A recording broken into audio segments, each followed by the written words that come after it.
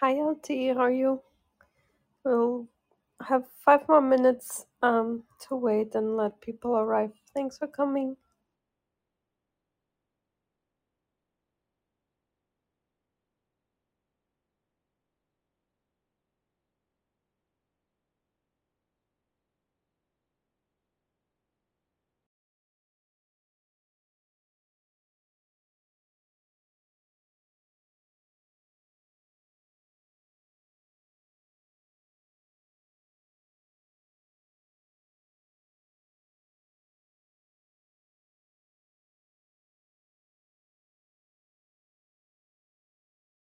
Sorry, I was muted.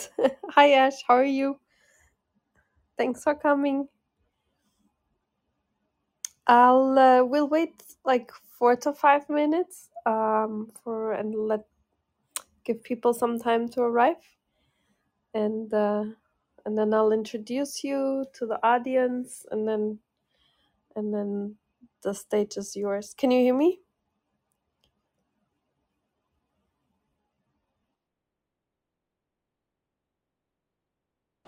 Hi, Frank. How are you?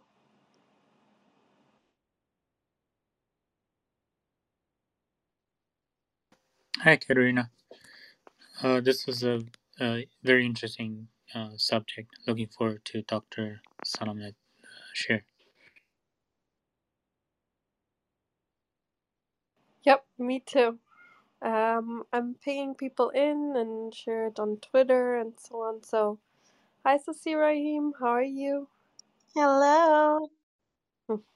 Thanks for coming. Meet Dr. Ash Salamat. Ash, meet Frank and Rahim, our team members, moderators. It's nice to meet you, Dr. Salamat.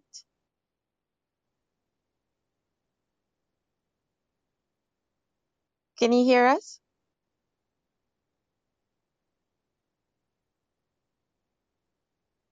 Hello.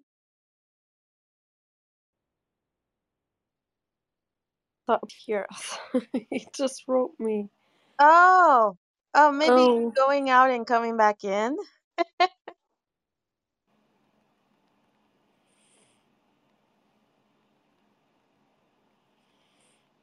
okay. Let me write him.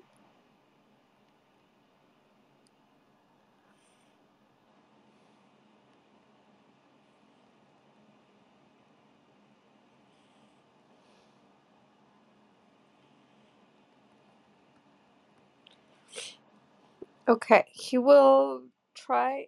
Hi, can you hear us now?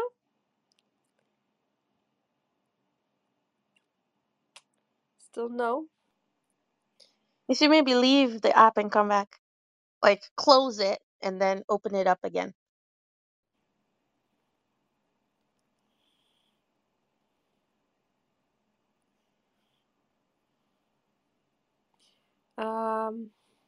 Oh, yeah, if he is.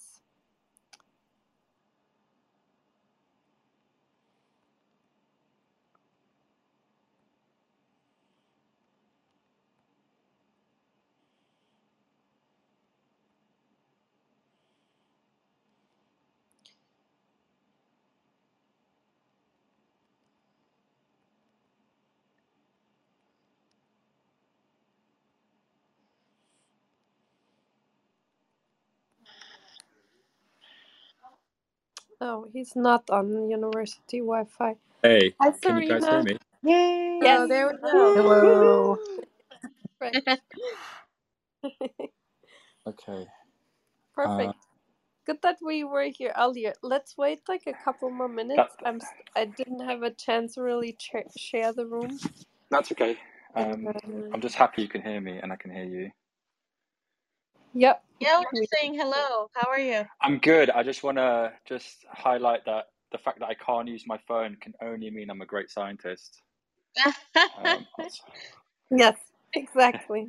Yes. We should not be good in social media. So I'm a crappy scientist. No, I'm not good at it. Anyways, I'm the worst. yeah, Dennis wanted to also come, so let's wait for Dennis, and then we can soon start. Hey. Meet Serena. Hello. Yeah, I'm looking through the paper and I even checked it was one that you authored. Are you referring to me? Yes. No, I had an embarrassing moment where there was a different paper up and I started asking the guest speaker about, I was going to lead up to figure 4. Oh, well, I had to quickly read the paper myself to remind me what my students actually do in my lab. So we might have both read the paper for the first time today. Well, that was totally my mistake. On Saturday, we had the introduction meeting right before to onboard a scientist on Clubhouse, and then we switched over to the room, and I thought I copy pasted the next paper in my notes, but apparently I clicked on the same again and posted, and then I didn't really realize until people and it was like 40 minutes in, so that was a total fail. But it never happened to me before. But anyways, so how is your day going? Everything good? I'm surviving. It's just, when you're doing front-end science, it's just never ending. So yeah, it's going very well. I mean, I'm married to my job, so every day's a great day. So you're in a good marriage. That's good. Most people. Yeah. Everything you It's just highly said. platonic. It's highly platonic. So we have boundaries imposed. So it works Everything very you well. just said is so relatable. It's so funny. It's like I'm surviving. I'm like, oh my gosh. Okay, let's start with the introduction, and we'll go from there. So welcome everyone to the Science Society. We are very honored to have a really amazing guest speaker today, who will talk about his really cool research in exogeology. And let me tell you a little bit about him.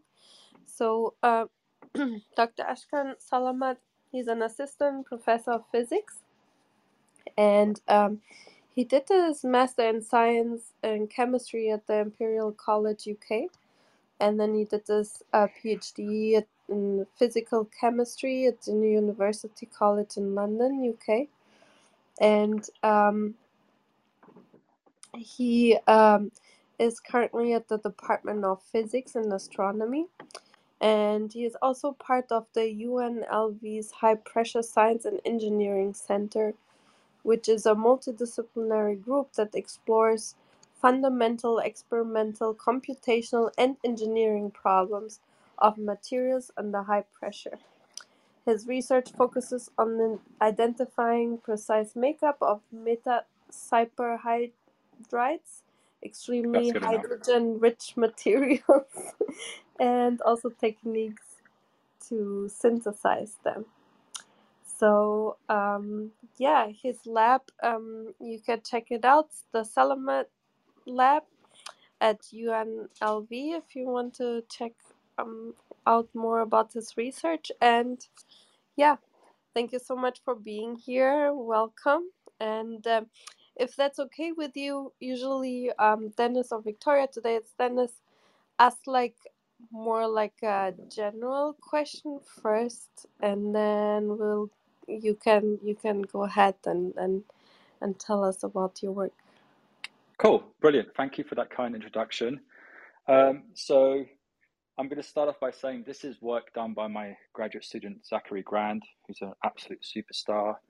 And I'm taking his thunder and giving this introduction to our group. So I'm the recently appointed director of the center at UNLV. And really what we specialize in is we have this ability to make materials that Mother Nature herself cannot make.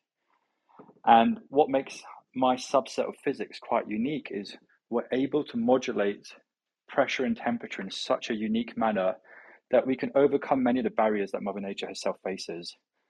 The big thing we're into at the moment is we're making high temperature superconductors. So we're bringing quantum materials to everyday devices. But the focus of this talk and the paper that's been highlighted by the group here is we have this ability in our laboratory to replicate the interior of planets.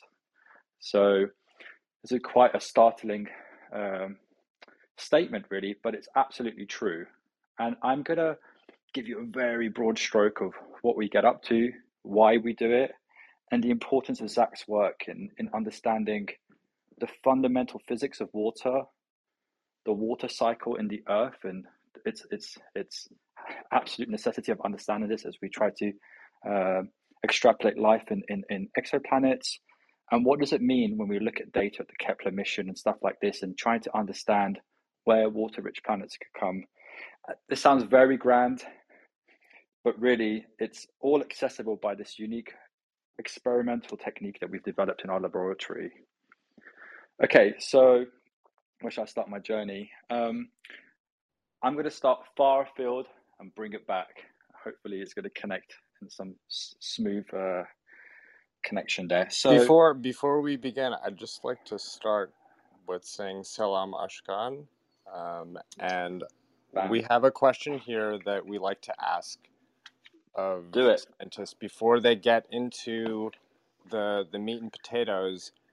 I wanted to ask, what was the first step on your journey to science, or when did you know that this was what you wanted to do? Oh, I love Q&As like this. Okay, so I come from a refugee family.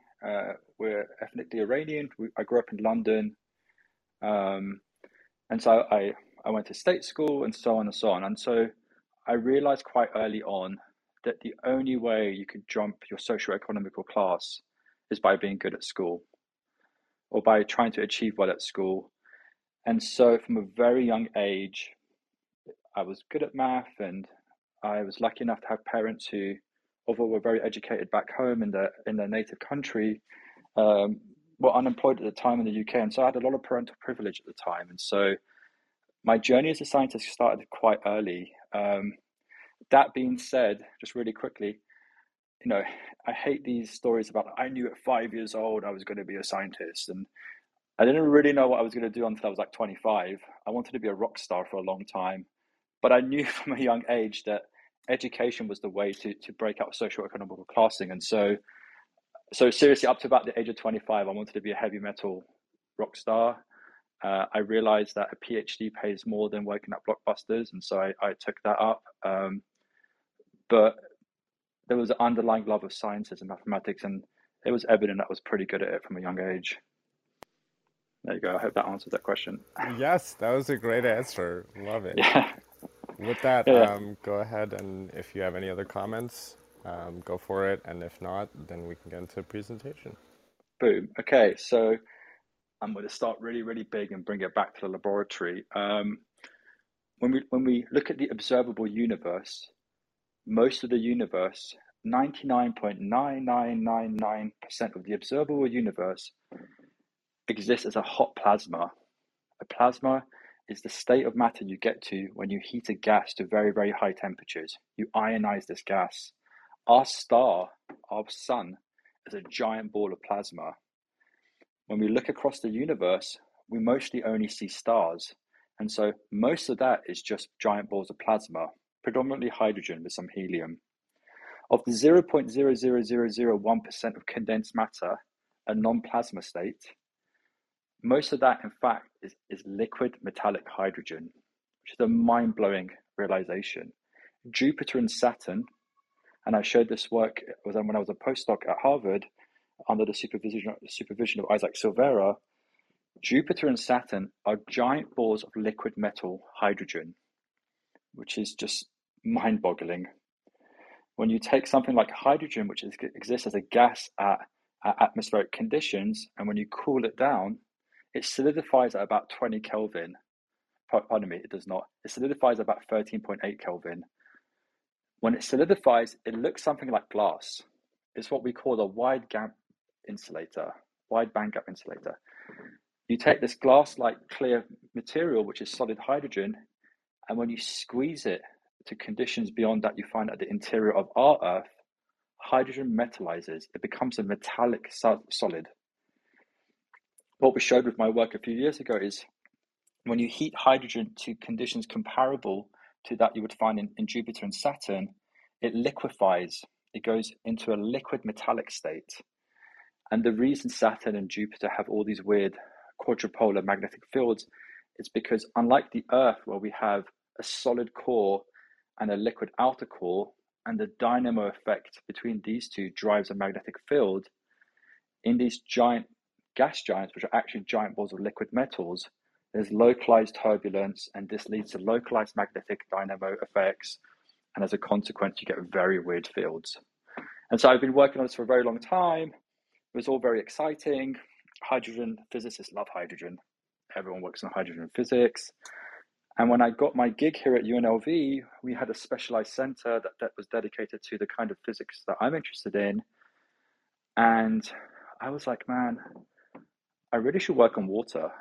It's fundamental to life. It's, a little bit more complex than hydrogen. Let's go for it. And it's kind of a big deal, yeah. Yeah, we have a running joke, and Zach does it very well. He's like, water, you drink it, you swim in it, you ski on it. And so we were like, okay, and actually the stories are more complicated than that. We wanted to do something called the synthetic Uranus recipe. I can never say that word right, but that name. So this is this idea that you take water, ammonia, methane, you make these balls of mixtures, you manipulate them in the laboratory, and you try and get an understanding of how these ice giants are formed. When we started our preliminary studies, we realized that most of the literature probably wasn't correct. And that's just the way science works. It's dynamic. You do a lot of work, and in 10, 20 years' time, understandings deepen, techniques evolve, and the status quo is most likely maybe not correct, but too basic in its understanding of nature. So we chose water. Now, what does the lab that I work in specifically do, and my super team of students and postdocs? We utilize diamond. So we have it's a handheld device called a diamond anvil cell. This has 2 gem quality diamonds, and diamond is the hardest known material we know on Earth, macroscopically anyway. We take samples and we squeeze them between 2 diamonds. And since diamond is so damn hard, you can squeeze stuff to incredibly high pressures. So we can exceed the pressure of the interior of our Earth, which is about 3.3 million atmosphere. And because diamond, as you can tell, is optically transparent to most of the electromagnetic spectrum, we can utilize lasers or light of different colors to directly look inside of our diamond anvil cell. So not only can we squeeze materials, but the transparency of diamond allows us to also look at these materials while under huge amounts of pressure. And this is where our journey starts with Zach. We decided to squeeze water and try and do a decent job and stand on the shoulder of giants and add to our knowledge of water. As we began our studies, what we found is water is a difficult mistress. It's difficult to handle, and I'm not talking water is easy to pour, right? But there's issues with it in the laboratory. And when you squeeze it, so when I take a liquid and I apply some pressure to it, I solidify it. Now, water, she's a complex entity. When you squeeze it, it doesn't just make a uniform powder, a uniform solid. So solids can exist as single crystals, they can be multiple little crystals, nanocrystals, and so on. When you compress water, it nucleates in a very specific way. There's quantum phenomena that drives the nucleation process of water. And it nucleates pretty poorly. It makes a pretty crappy crystal. And what that really means inside the confinements of a diamond anvil cell is that because you have this poor crystal, then the statistics in which you collect about this crystal are pretty poor. And what we found doing these experiments was like, wow, man, these folks, these boys and girls publishing for the last 40 years, they've been collecting some pretty damn poor data. There is such poor statistics in this data that it's very hard to make quantifiable conclusions from this. And so we were like, okay, cool. Everyone's done this. We've got to try something differently. What can we do differently? So In the previous life, I was a synchrotron scientist. A synchrotron is a large electron storage ring. The Large Hadron Collider, which I'm sure most of you heard of, is a particle accelerator where you try and achieve the fastest speeds possible to achieve the highest energies possible in the tera-electron volts. A synchrotron is like a poor man's version of a linear accelerator. Instead of being circular, it's polygonal. And what you do is you accelerate electrons really, really fast, and then you change their direction. And through Maxwell's equations and conservation of energy, as you change their direction, they spit out light. And the light you get at a synchrotron is twice as bright than that of a star.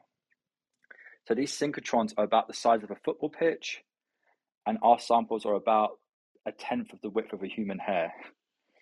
So we go to one of these apparatus, and what we're allowed to do with these synchrotrons is we can shine really, really bright lights at these samples, and this light interaction with our sample can allow us to do certain techniques. And the technique we're interested in is X-ray crystallography. We shine light, photons, that have lengths that are comparable between the interatomic distance between atoms, and because the lengths are comparable, they scatter off these bonds. And so we can construct an atomistic picture of our material. This is a very common technique discovered or developed heavily by the Bragg father and son combo, who won the Nobel Prize in the early 1910s and 20s. We've known this technique for a very, very long time, but now we're able to generate such bright brilliance, so large amount of photons, that we can look at very, very small samples. And so maybe the caveat I didn't add for the diamond anvil cell is that our samples are very, very small. So we have this sample inside 2 diamonds. We're going to this synchrotron, this bright X-ray source, to try and build an atomistic picture of the periodicity. How the hell are these atoms arranged relative to each other? As I said, the way water nucleates is very poorly, and so we get very, very poor powder averages. And so we were like, man, we've got to change this game up. We've got to try something new. I've been working on a special technique called CO2 laser heating. This allows us to excite CO2 gas, which in turn emits radiation, so photons, which are about the same color as the radiation we emit from our skin. So we glow. We're about 300 Kelvin, 100 degrees Fahrenheit, 37 degrees in real units Celsius. We glow. Everything glows that has some heat to it. And this CO2 light glows at the same color we glow at. And it's really easily absorbed by water. Water loves it. And so we were like, man, what if we shine very powerful lasers onto our water sample to try and disrupt the nucleation process and try and improve the quality of the crystal so that we can actually do some quantifiable measurements at this huge synchrotron thing. Sounds super easy, but no one had ever built a CO2 laser heating system at the synchrotron. And so as part of the development, we spent about a year, a huge chunk of money.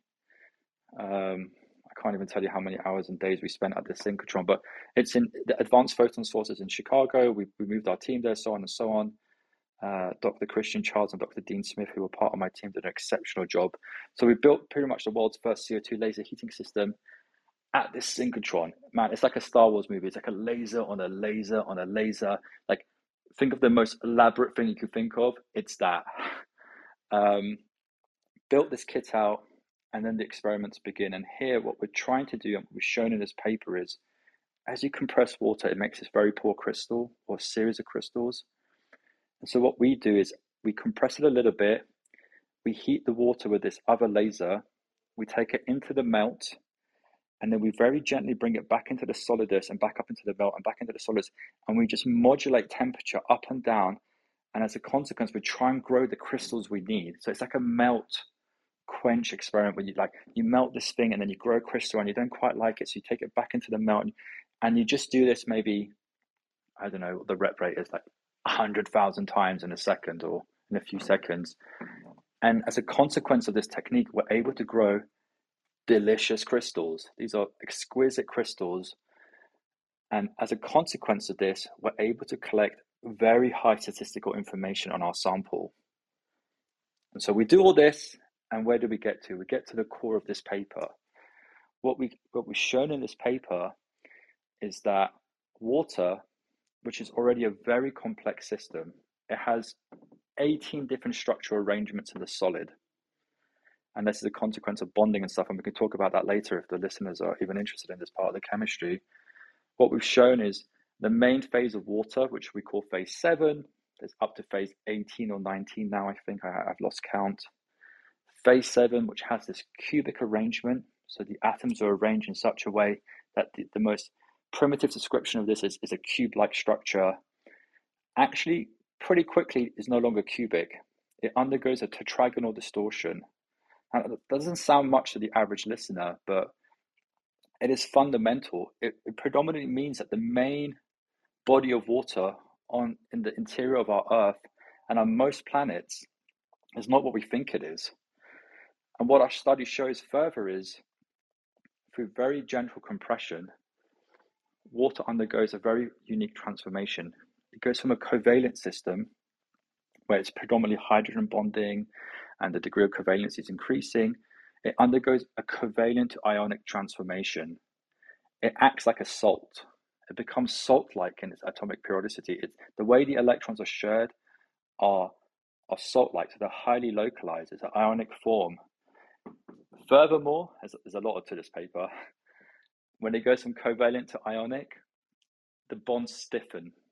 It's what you call the bulk modulus, how squishy something is. And in fact, what happens is water stiffens by a factor of 2.5 at pretty modest pressures. And so all of a sudden, you have this, what was assumed to be this pretty persistent phase 7 phase no longer existing. It becomes distorted very quickly. And a consequence of that distortion, what you get is a covalent to ionic transformation in water. And this has very deep implications for the ancient water reserves in our Earth, and I could definitely build on that if you want to talk about that.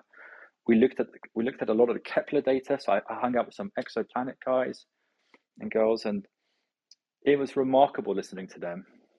They still use data from Los Alamos database from the 1970s when they look at the pressure-volume relations or whatever for mass radio relations for their planets. I couldn't believe it. For the 90s, I was like, man, we spent millions of dollars as a community every year improving these relations, and the exoplanet community is stuck in the 70s. And so what we did is we were able to start analyzing some of the Kepler data and starting to observe that actually a lot of the planets that were assumed to just be terrestrial, so rock-like, based on our new interpretations, could actually contain a huge amount of water. So water is much stiffer than you think it is. And so when gravity tries to pull down a water-rich planet, it can't pull it as closely as you think it does. And so the radio is actually much larger for a water-rich planet than we envisioned previously. And so where they'd assumed that a lot of these planets were just too large to be water planets, actually could be water-rich planets. And so I don't know how long I've been ranting for, guys. I've just been circling in my room, talking. Just tell us how long you have. I've got I'm digging everything you're saying. Bro, I could talk for like a month. See what my students give me a timer at work. Okay. Let me ask just a quick question to nerd on the chemistry a bit. Let's hit it. Yeah. So no, it was a beautiful rendition of. It sounds like okay. So you've annealed these crystals into a cubic phase that's slightly tetragonal and is ionic. And it's 3 times stiffer. Yeah, go ahead. So in terms of I'm curious about the pressures of those transitions and the density that results in bond lengths for the ionic bonds. There was a question at the end. Sorry, I didn't quite hear that last bit. I'm curious about the pressures involved in the transition. Perfect question. So, so you've really read that paper. So we go from a cubic structure to a tetragonal structure, and then the ionic phase is something different. It goes back to cubic, but we'll talk about that. And so we as a community, this high pressure community that I sit in, when we talk about pressures, we talk about pressures that are beyond any human comprehension. So we exist in the gigapascal regime. 1 gigapascal is the equivalent to about 10,000 atmosphere. And so when I talk about water in phase 7, it occurs at about 30,000 atmosphere, which no biological life that we know of so far can exist at these conditions. These are several hundred kilometers already in the interior of the Earth. The transition from phase 7 to what we call phase 7T, I've been calling it Ice T recently, so big up Ice T, occurs at about 5 GPa, so about 50,000 atmosphere. Again, these are, for humans, these are mind-boggling pressures, but for nature, these pressures are nothing. The interior of our Earth is just over 3 million atmospheres. The interior of Jupiter is 70 million atmospheres. The interior of our star, of our sun, is 1 billion atmospheres. Mother Nature doesn't care about organic life on Earth. She's determined this pressure extreme especially for non-organic systems. It can go very, very, very high. And so Ice 7T happens at about 5 GPa, and then the transformation to this ionic phase happens at about 30 GPa. So that's 300,000 atmosphere. Now, that sounds like a lot, but it's pretty low down in terms of the depths of the Earth. We're still talking about 600-700 kilometers into the interior of the Earth. And I can definitely talk a little bit further on that. But yeah, I hope that's a good enough answer to your question. Yeah, great. The densities and bond lengths.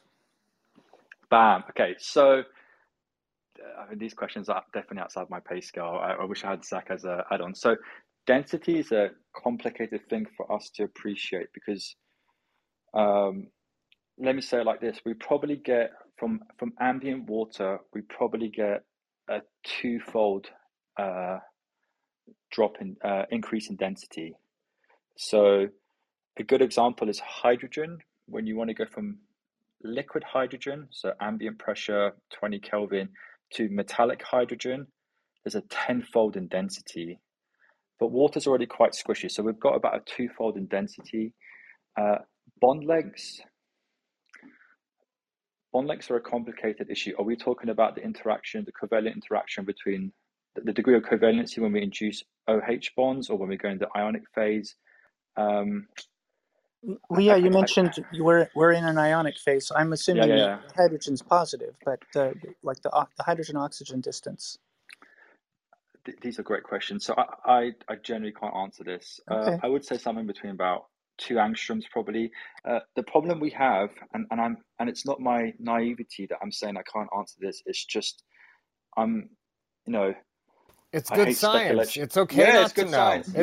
It's okay not to know. I'm just curious about the. No, so it's a great question. So, and the reason I'm not sure what the answer to this, and if anyone says they know an answer, they're a fool, right? I mean, the reality is these X-ray techniques that I specialize in, they work on how well they scatter. So you fire a photon and it scatters when it hits an atom. The scattering power is proportional to z squared, so the number of electrons you have on the atom. Hydrogen only has 1 electron, and so these techniques that we use, the protons are invisible. We know exactly where the oxygens are, and in the paper we use a lot of we do a lot of quantum simulations that allow us to understand the protons. But the experiments we do can't see the protons. It's one of the most amazing things where we as humans, we're so bravado about our understanding of nature, but like as physicists, we struggle to even understand hydrogen. I mean, we're still fighting about fundamental properties of quarks and standard model stuff as a community. These protons are very quantum in nature. We cannot measure them, and so I wouldn't bet my house on it. But I'm going to say about 1.6 to 2 angstrom. Someone could call me out on that later.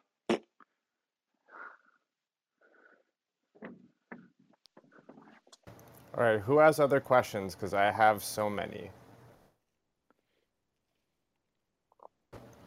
Okay, I see no mic flashes, so I'll start with mine. First, I want to say, wow, that's really cool. Everything that you said was enlightening. Having read the paper and having worked in hydrology on Earth, I didn't know that there were 18 phases of water. Bam, yeah. Like, that's really cool. And being a regular in space medicine rooms and sort of, exoscience rooms, it was just really interesting to look at figure 5. I'm looking at the preprint. I wasn't able to get to the full version. But Figure 5 on the preprint, I was wondering where Earth lies on these curves. You got to tell me which one was the Figure 5 in your version. Is that Well, the? it's got Trappist on the bottom, and then Oh, Kepler. fantastic! Oh, fantastic! Yeah, yeah. So where does Earth sit on those? It sits pretty low down. So these are predominantly super Earths where they have. So one of the limitations of Kepler is that the way what Kepler did is it points to a region of space and it takes a series of photographs. And often how we've identified the emergence of exoplanets as a whole is we see a dark blip or a shadow crossing this star. So we have a very, very bright object, and because of the resolution of the telescope, we can see a very, very small object moving across the star. Yeah, the transit. Exactly. Bam. You know this probably better. Yes, exactly. And so the limitation of that is we can only see pretty large objects. We often see Earth, terrestrial planets that are about 5 times larger than Earth. And so often when we talk about exoplanets, we talk about super Earths, things that are about 5 to 10 times the size of Earth. And so because they're larger and the gravitational pull is greater, you know, I think I realized this when I was like 20 something. It was one of those like light bulb moments where, you know, you squeeze stuff and they have different structures. And I was like, man, these super Earths, it can't have been that long ago because I don't think we were talking about but super Earths have completely different geology to the Earth. The phases in which the minerals exist in are different to that of the Earth because it's a lot larger The scales object. are completely different. Bam, Yeah. exactly. And so Earth doesn't quite sit on that because what we can only really observe is planets that are much larger because we don't have the necessary resolution to see such smaller planets. And so it's a little bit off that, but for the planets that we do report, the TRAPPIST ones and all the ones that I highlighted, you know, when you think about exoplanets and super Earths, possibly everything could be different, at least within the interior, because the pressures are much higher, the temperatures are much higher. You know, the minerals that we classify, bridgmanite, MgSO3, you know, the various systems in the Dacomite, these things won't actually exist in abundance in these super Earths. Yeah. So I didn't quite answer your question. I kind of deviated, but it's the limitation of Kepler as a telescope that we can only observe objects much larger than that of Earth, and so it doesn't quite sit on that graph. Our mother home. That's a great answer. I would compel you perhaps to put Earth just as a reference point for all the space nerds like myself. Even if it lies really, or maybe I don't know, maybe like a Bro, you footnote, can't like you can't Earth come would to be you can't over here. bro, you can't come to my interview and critique my already published graph. But I agree. We talk For the future, for the future. we talk about it a lot. So I mean, you're spot on. I mean, something we try to always to be honest with you, it's fascinating publishing something like this that's so fundamental in physics and it's captivated or crystallized the imagination of so many people outside of condensed matter. But it's a wonderful suggestion. I agree. Glad Okay, let me I'm just. well, it was I'm happy it was well taken. I didn't mean to Yeah, say anything I'll otherwise. take it. I'll take that. It's a good suggestion. Okay, no. I mean, so part of the density question was okay, factor of 2. Now, when it comes to the planet hunters, Yes. that's thrown their calibrations off quite a bit, right? You're saying. Perfect question. That's a really good question. And so, exactly what we've shown is water is much more stiffens much harder than one imagine. And so, you know, the planet hunters are observing planets, and they can give us the uh, certain relationships that we can plot, right? Then once we have this body of planets that we've observed, and we know what their size is and how they're moving around the orbiting planet, or orbiting around the main star and so on, then it's up to other members of the community to try and extrapolate data collected in laboratories and in theoretical studies and try and give us a fighting chance to understand what these planets are made of.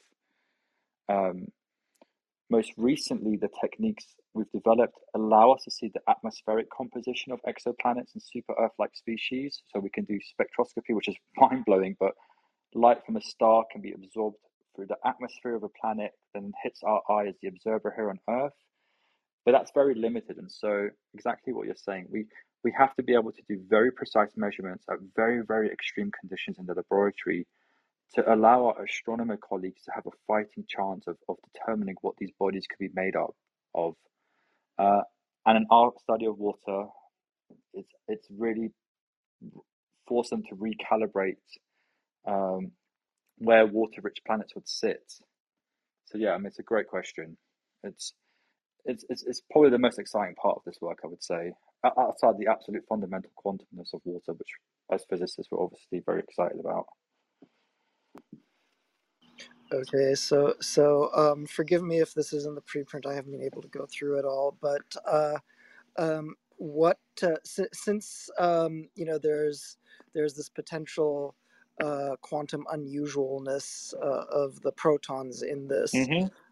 What happens if you substitute with deuterons? Because in particular, the deuteron does not obey Fermi statistics; it obeys Bose statistics. That is a killer question. I love that question. This is our follow-up study, and so perfect. So there's an isotopic. So hydrogen has 3 primary isotopes: protons, deuterons, and tritions. So in the case when you change the from protons to deuterons, the quantumness drops. You add the deuteron is a heavier entity, and when you substitute protons, so the lighter you are, the more quantum you are. Nothing is more quantum than hydrogen. So the question was, what happens when you take H2O and make it D2O? And so the quantumness of the system changes. It becomes less quantum, like phase boundaries move. We see the same effects. We really do see this tetragonal distortion, this I7T phenomena. We also see the onset of ionic behavior, but we see it at a much, much higher pressure. And that's because what's driving this covalent ionic transformation is the quantumness of the proton. It has a huge degree of anharmonicity. So what does that mean? So you can think of a Morse potential, so an energy well, this proton's hanging out in. In the most ideal sense, the well is very uniform. It has a Gaussian-like distribution, so it's very even, like it looks like a bell shape inverted.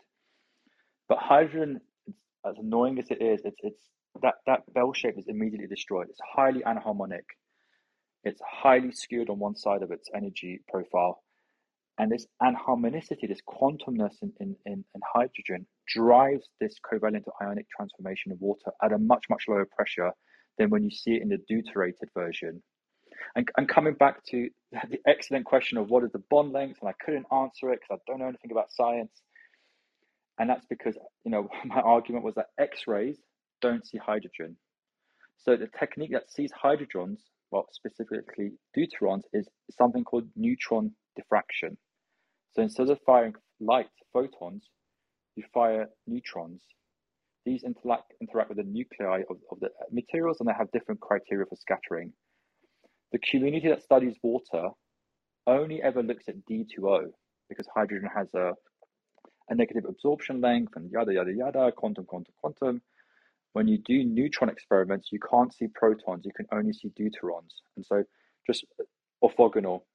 There's been many Nobel prizes in medicine and stuff where people have crystallized deuterated versions of proteins and stuff and done neutron diffraction to look at where the deuterons sit and solve these amazing complex structures. And this is the fight we have within our community. Us hardcore physicists who appreciate the quantumness of all things are saying that H2O is very, very different from D2O. And the reason there's a big disagreement between our study and the study of the folks who look at water using neutron techniques is because they're looking at D2O. They do not see this transformation from covalent to ionic until about 100 GPa. And they're very, what's the word? Very willing to remind us about their observations. So it's a fantastic question. So you take hydrogen, you take its various isotopes, and you change them. And as you go to the heavier isotope, the quantumness of water drops. And it's clearly seen in our work, and clearly when you compare it to other people who have studied it with the deuterated system. Excellent question. Really excellent question. Fascinating answer, so thank you. Yeah, my pleasure.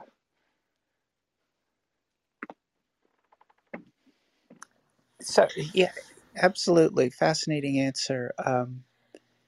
So have you? I mean, so that's now in this quantum. Well, I'm gonna let me put that one aside. Actually, no. So the quantum nature of these protons in this lattice at extremely high pressures for us, but more or less mild pressures on a planetary scale. Yes.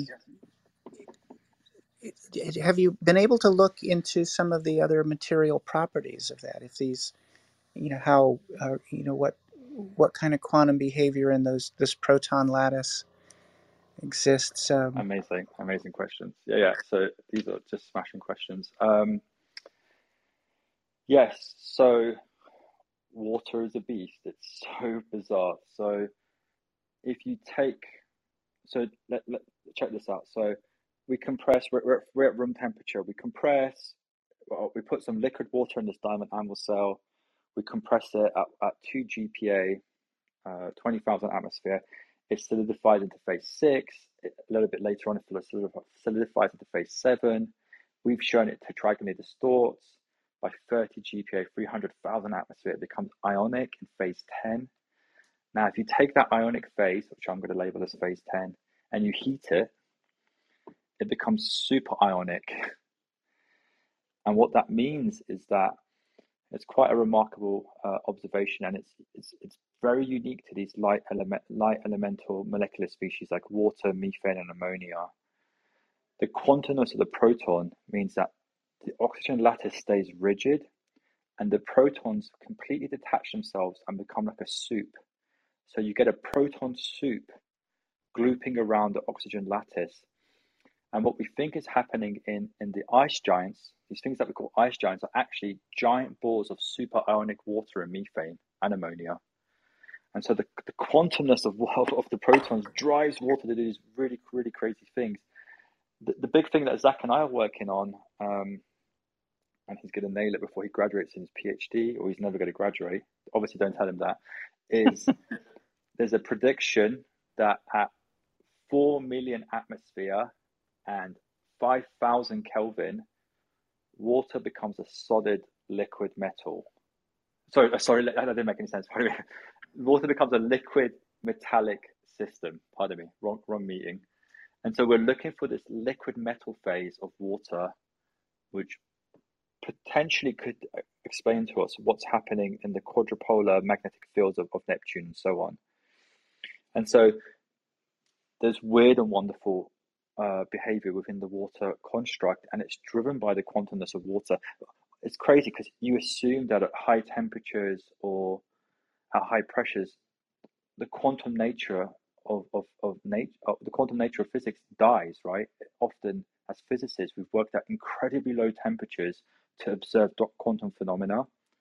There's been many Nobel Prizes in cooling techniques and Bose-Einstein condensation and stuff where we're in a nano Kelvin regime. But actually, as we start to explore more extreme conditions, we find that Mother Nature is actually very forgiving, and she prefers quantumness to a lot of things at extreme conditions.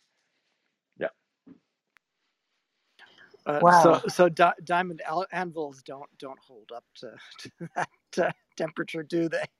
They do. They absolutely. In our lab, we can go to 10,000 Kelvin. Wow. So yeah, put that in your pipe. That is crazy. some hot stuff, huh? I know. Wow. If anyone's traveling, What's the Vegas, power draw on that? Geez, and like how long? What's the duration of that great question. That's a great question. So again, it depends about the photon electron interaction in the material at these extreme densities, but and depending on what kind of, so we have a 200-watt ytterbium laser rod system. So this is a doped silica fiber. It's a fiber optic. It looks like a lightsaber. This thing fits in your hands. It can blow the side of a tank off. That's so cool. It's awesome. Yeah, basically, It's I use a ridiculous. It's ridiculous. lightsaber. Yeah, talk about sounding like a badass. I basically use a lightsaber to do experiments in my lab. It sounds very cool at the bar, but once people come to your lab, they're very disappointed because they're like, "Oh, cool, it's just a laser." So no, it's a laser. Laser technology has changed so much. So with a couple of 100 watts of CW light, if you set the environment and pick the correct sample, you can exceed 5,000. You can hit to about 1 eV in temperature. Now, there's other complications. How do you measure temperature that's so hot? And we specialize in optical pyrometry and dealing with emissivity problems. So getting to extreme temperatures. What is an EV? Hold on. It's the energy scale for temperature. You know how you can relate, everything's related in physics, right? You can go from energy to temperature to frequency to so on. Yes. So 1 EV of energy is about, I think, 11,000 Kelvin, something on that ballpark. So 300 Kelvin is about 24 milli-electron volts. There we go. Bam. There we go. Oh, EV stands for electron volt. Okay. Yeah. Pardon me. I was busting out acronyms like everyone knew what's going on.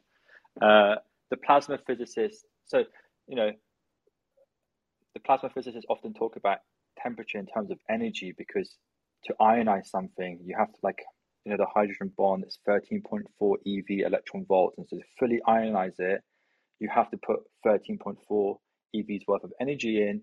And the equivalent of that is probably like 150,000 Kelvin or something to truly ionize that system. And so, my bad. For reference, what is the sun in these measurements?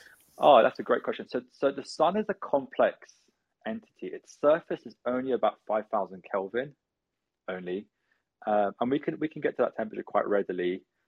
It has its corona, which is very complicated. We won't talk about that. The interior of our sun, it's about, I want to say, 1 billion degrees. Someone could look that up. So if we just approximate the sun's surface as 6,000 Kelvin, that's 20 times 300 Kelvin. So that's 480 milli-electron volts. Bam. There we go. About half an EV. So mind-blowing. Yeah, it's crazy.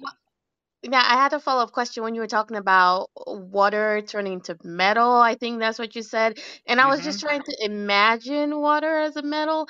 I don't know, for some reason I just thought about mercury or something. I don't know. But how do the properties of the water change in that respect? Like, does it turn out to be something like mercury? Like, could you explain that a little bit? Yeah. What's the definition of metal at that temperature, and how can we identify it? This is a tough crowd, huh? Oh no. Okay, so I'll raise it one further. If you have the protons, behaving, as a distributed quantum, one orbital that's highly populated, then perhaps you can have a high temperature proton superconductor. Bam! Wow, you guys, man, I walked into a trap here. Okay, so I'm gonna. Yeah, but you're happy. You're happy you're here. You like these questions. I'm pumped. Okay, so these are phenomenal questions, all of them. So I'm gonna bring it back to hydrogen to make it. I'm gonna simplify this example through hydrogen, and then we'll talk about water. So I take hydrogen as a gas at ambient conditions that we breathe. I cool it down at 20 degrees Kelvin. It becomes a liquid. At 13.8 degrees Kelvin, it becomes a solid. It's a wide gap insulator, about 14 electron volts. It's huge. It looks like glass. It's totally transparent. It's covalent in nature. So the hydrogen molecules, actually, there's van der Waals interactions, but the hydrogen molecules see each other and it's all covalent-like. As I squeeze on it, I increase the degree of covalency, and I keep increasing the degree of covalency that at 5 million atmosphere, and we showed this when I was working at Isaac Silvera's group, it becomes a metal. And the metal can be assumed to just be a perfect covalent system. At high school, they're like, sea of free electrons. Yeah, sure, whatever. It's way more complicated than that. But the optimum sharing is just a perfect covalent system. And so in the case of hydrogen, you squeeze these electrons closer and closer together, and eventually they just all share evenly, and you make a metallic system. Now, hydrogen is predicted, and we will soon show, for it to be a room temperature superconductor. Superconductivity is a quantum phenomena where its principal property is that it shows zero resistance to electrical flow. When you pass electricity through a wire, it heats up, it dissipates some energy. A superconductor loses no energy. But often these only occur at very, very low temperatures. Hydrogen is shown to be a room temperature superconductor. In fact, in 2020, my group and Ranga Dias' group at Rochester, we published a paper in the front cover of Nature where we showed the first ever room temperature superconductor, although at very, very high pressures. So I've got this hydrogen, it's a superconductor, it's at room temperature, but it's at 5 million atmosphere. In the case of water, we're not quite sure what its properties will be. We're not even sure if water can exist as water itself at these extreme conditions. What if everything breaks down into its constituent elements? Like we just don't quite understand what happens in the interior of these planets. Can methane, ammonia, can these molecular species actually exist as these molecular species? Does everything then just is the real energetic minima in the global energy landscape, just the elements again? So we're not quite sure. Could it be a high temperature superconductor? Yeah, I don't know. Maybe. I mean, I don't know. What does it look like? That's a great question. It looks like a metal. It looks like a shiny metal. We showed that with hydrogen. So this is where I was going with the question about Bose statistics, because if you could get this state with deuterons, they can exist in the same energy state. Yes. Okay. That's true. So then we're going really deep into the quantumness of all this. The problem with a deuteronic system is that often you have to go to higher pressures to see the phenomena. And so it's a very good question. It's something we will eventually achieve as a community, as humans, but we have to go to more extreme conditions, and we can't quite get to those extreme conditions. But yeah, it's a phenomenal thing. We've been thinking about it for probably like 50 years as a community. I mean, it's a spot on question. I just want to finish my little rant by, what is a metal? It's an incredibly complicated question. I spent 3 years as a postdoc smashing my head against the wall trying to understand this. So Neville Mott, where Mott insulators come from, his definition of a metal was for a material to have a finite resistance below a certain threshold value at the limit of T equals 0. So what that really means is, as you cool things down at the limit of T equals 0, the resistance should reach a finite value, which is below a certain threshold, whatever that threshold is. I'm going to blow everyone's mind right now. Silicon is a semiconductor. It is a non-metallic system. It has a band gap, whatever for you guys that might mean. When you melt silicon, it becomes a metallic liquid. So you cannot use Sir Neville Mott's analogy anymore. His analogy was, at the limit of T equals 0, there should be a finite resistance below a certain threshold value. While if you cool liquid metallic silicon down, it goes back into an insulative state. And so what is a metal? It's a very complicated question. You can think about things like plasma frequencies, so the plasmonic quantized motion of electrons and surfaces. You could think about finite resistivity, reflectivity. I mean, these become philosophical questions at these limits, because we just don't understand enough about nature. Like, what even is a metal, man? Whoa. Yeah, dude.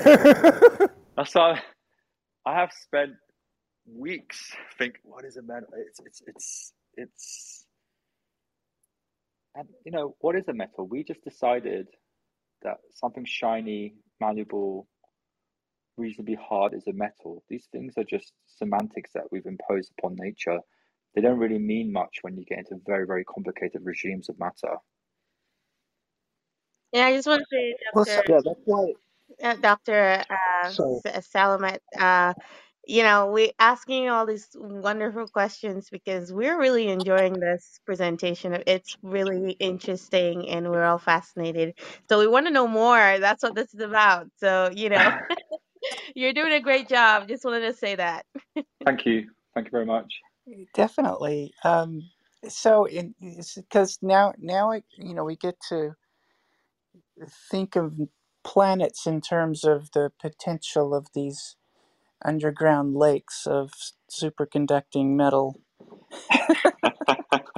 Yes, I mean, Jupiter is a giant ball of liquid metallic hydrogen. You just don't know what's good. The properties are not understood.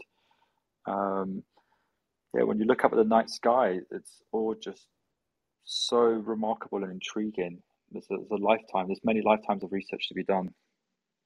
Did you say there was a particular quadrupolar signature to the material, and does that have any way to help the planet hunters or, even geologists here on Earth, probe for the larger, deposits, or not deposits, but collections of this state of water?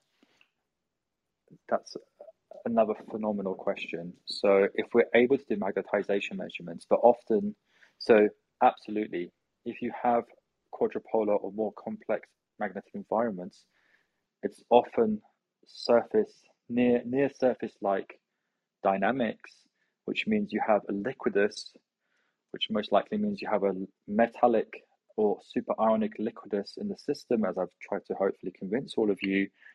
The limitation there is magnetization measurements often require flyover. So Voyager 1 and 2 were our best attempts at getting magnetization data. So at the moment, we're limited to spectroscopic and visualization data. James Webb telescope's gone out, pardon me. We're able to collect emission spectroscopy from exoplanets using very clever techniques. And so, yes, this will be a brilliant way to get a more in-depth glimpse of what's occurring in the skin-like depths of these planets. But again, we're limited to flyovers at the moment for magnetization measurements. Any candidates so NASA recently announced that they had cataloged 5,000 exoplanets. Any candidates on these for ICE 10? I'm already stepping way out of my field of expertise.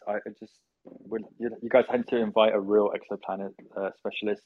I would say, let me make a remark on this. Even though our work is probably, I would say, some of the most precise measurements done on water,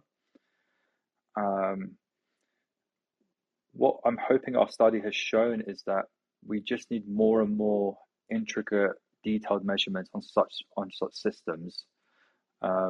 There's still so much for us to understand. We've extrapolated quite heavily, so have others.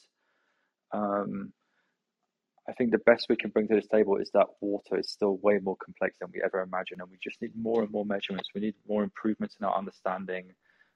Ideally, we don't want to be extrapolating to the interiors, to the conditions we expect for super Earths. We want to be able to do direct measurements in the lab that then allow us to give us much more precise pinpoint correlations to what we're observing. I'm going to leave my mediocre answer at that. Follow-up question, and I think the answer is probably no, but is there a potential for ICE 10 on Earth or anywhere in our solar system? Oh, yeah, that's a great question. And so, yes. So what's remarkable about this observation into ICE 10 is that it goes from covalent to ionic. And where we see this boundary at 30 GPa, the equivalent is about 700 kilometers into the depths of the Earth. What occurs at that depth is that bridgmanite. So bridgmanite is the high pressure or the high density form of magnesium silicate. It is the most common mineral in the composition of our Earth. It was actually named by my colleague Oliver Schorner here at UNLV after Percy Bridgman, who won the Nobel Prize in Physics and was actually a professor at Harvard, where my mentor actually replaced him. It was a great family tree there. But bridgmanite draws water to itself at about the same pressures that we see water transform into the ionic phase 10. Bridgmanite releases water, and what we're arguing to the geology community is that this dehydration of bridgmanite, this release of water suddenly, is because water itself is going into a transformation from covalent to ionic. As it breaks the degree of covalency, its interaction with bridgmanite is finished, and the separation of rock and water is because water is undergoing this covalent to ionic transformation. And so, because we think that's happening, there must be ancient reservoirs of phase 10 water in the deep earth. This water has gone somewhere. It could have been spouted out through volcanic and seismology phenomena, but not all of it. And so there must be ancient reservoirs of water in the deep earth as a consequence of this covalent to ionic transformation from phase 70 to phase 10. And so there must be some of this in the earth. And in the case of the ice giants, we're sure there is. It probably gets very, very complicated very, very quickly, depending on where you sit on the relative depth of the planet. And so, yeah, the simple answer was yes. Yeah, that's very interesting. I've once heard kind of one of these dogmatic like statements like there is 60 times the volume of the ocean in reservoirs within the core of the earth, and this seems to suggest that. Would you put perhaps a more precise bound on what that number might be in terms of available volume? Absolutely not. I am not shooting. I am not. I'm not.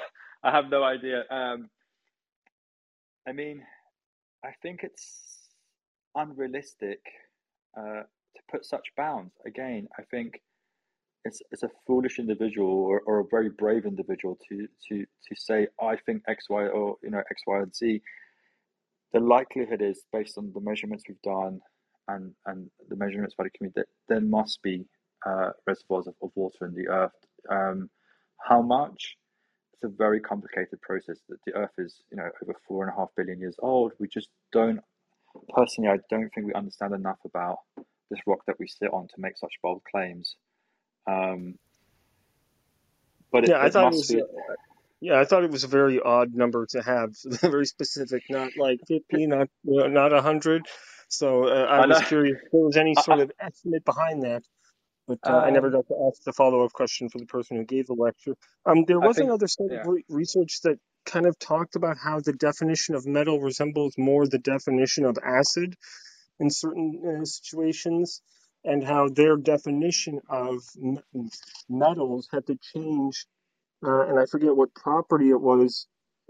I guess in summary, in what way did your understanding of what a metal is change? Because I know you gave the definition, but I guess I didn't catch what was the thing that significantly changed.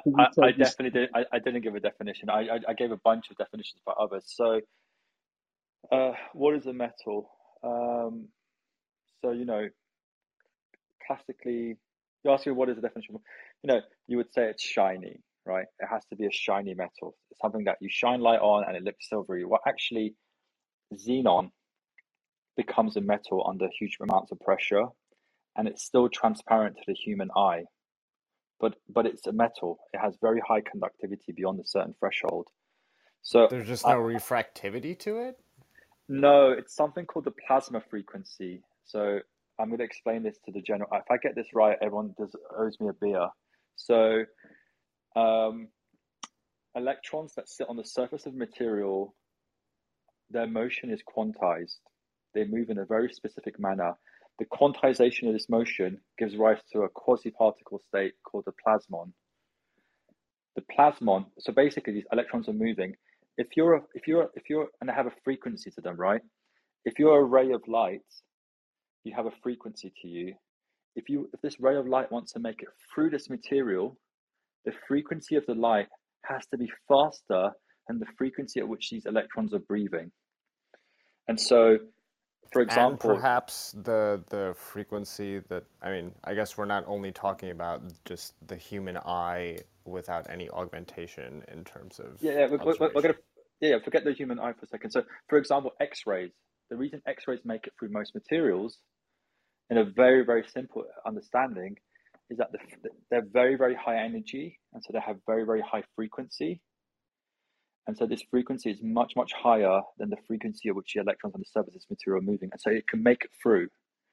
If the frequency is lower than the frequency of these electrons that's moving, it bounces off the electrons.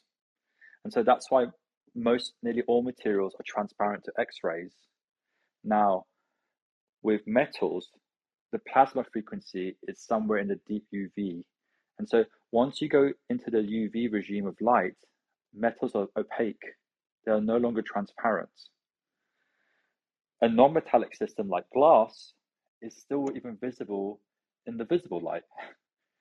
And so we as physicists, when we talk about metals and non-metals, we're actually talking about it on a very deep level of plasma frequencies and the quantized motion of electrons on surfaces. That's why we've been pigeonholed into this very obscure understanding of metals, because everything else doesn't quite work. So we're sitting in this very niche area of trying to talk about plasma frequencies and what does that mean and what is the threshold and stuff. And so when I think about metals, I think about it in a very weird way. I don't really think about it in terms of like, is it shiny? I don't even think about conductivity really, because so on and so on. So yeah, I hope that answer was helpful. Okay, thank you. Yeah, I appreciate it. Yeah, it's just like some rants. Yeah, cool. So yeah, it's very complicated. It's very, very complicated. And the deeper you look, the more. If you're not amazed every day, you're doing it wrong, really. So I hadn't thought of metal surfaces in terms of just their reflectivity in terms of surface plasmons. Is this kind of like the magic situation where you have the electric field and the magnetic field of a photon kind of getting a surface plasmon to zip around in just the way that it shakes it back off at the opposite angle to the normal? Exactly. Yes. Pretty simply put, yes. It's this phenomenon. So it's the transwaves form of the photon. You have the magnetic and electric component. It's the electric component that interacts with the electric field of the electrons on the surface. And so we often think about it like this because, like the example I gave was xenon. Xenon is a metal under 1 million atmosphere of pressure, but it's transparent because its plasma frequency sits in the near IR. Where metals, it sits in the UV, and so they're opaque. Anything above the UV, xenon's plasma frequency sits in the near IR, and so it's only opaque above the near IR, so above 1 micron wavelength, and so it looks transparent to the eye, even though it's a metal. Given that humans have 3 or 4 cones, now you have me wondering how a shrimp looks at it, like with 12 cones. Man, I got a high one in my lab because I bet those suckers could spot a metal from a mile away. Mantis shrimp has a color vision of 12 degree. Wow. Yeah. That'd be good. They also have the ability to, I guess, see polarized light, circularly polarized light, which is pretty cool. Was there any circular polarization component to this? Because I know you just mentioned kind of the different waves, but is there any component of that, or perhaps that's future research? It's a great question. And so these diamond anvil cells, when we compress materials, the strain tensor along the diamond is non-uniform, and as a consequence of that, it disrupts all polarization of light, and so we get scrambled light out of our measurements, and so we're not able to do polarized measurements coming out of a diamond anvil cell. And we've been thinking about this. I think there's tricks in atomic, molecular, and optics physics that we've been thinking about, but this is a limitation when it comes to optical techniques in the diamond anvil cell, is that we can't do polarized measurements. Visible polarized measurements. Now, there's obviously other photons of higher energy where you can polarize those photons. I have a question on it. Yeah, thanks for Dr. Salamat. It's fascinating that how you explain science well. So about the end itself, can you? I'm curious about the size of your sample that in preparation. What is how many? What is the amount? Fantastic question. Absolutely fantastic question. So this is bringing it right back to the fundamentals of the technique. And so the diamond anvil cell has 2 pairs of diamonds, gem quality. And unlike your diamond ring, if you're blinging it out, the diamond ring often has the table, the back end of the diamond showing. If you take that diamond out and turn it up and on its bottom end, looking up, it looks a bit like a pyramid. And what we do is we use the very tip of that diamond to do our measurements. Now, very simply put, pressure is force over area. And what we do is we take a modest force and we divide it by a tiny area. And as a consequence, we could get to huge, huge pressures. So there's an inverse relationship between area and pressure. To go to 5 million atmosphere for hydrogen, your sample sizes are in the order of a few microns. So somewhere between a tenth to a hundredth the width of a human hair. For these water measurements, the pressures are much more modest. We're only going to like 1 million atmosphere, for example. Sample sizes are about, I'm trying to think exact on a good day, 100 microns in diameter, a couple of microns thick. So they're pretty schnuggly, they're pretty small. What about the time element of the experiment? Oh, brilliant question. So a diamond anvil cell environment allows you to have a static setup, which means you can indefinitely hold a material there for the lifetime of the material, the lifetime of diamond, which is about 1 billion years. These are static measurements, and so the timescales are very, very long. The counterpart to our community are the shock community. So we do geological timescales, potentially. Yeah. Of course. That's a great. So for the water, for the H2O, is so under such extreme conditions that you're applying what the role of the oxygen atoms are playing? I mean, is it more important than the hydrogen, or is it because it's metallized as well, right?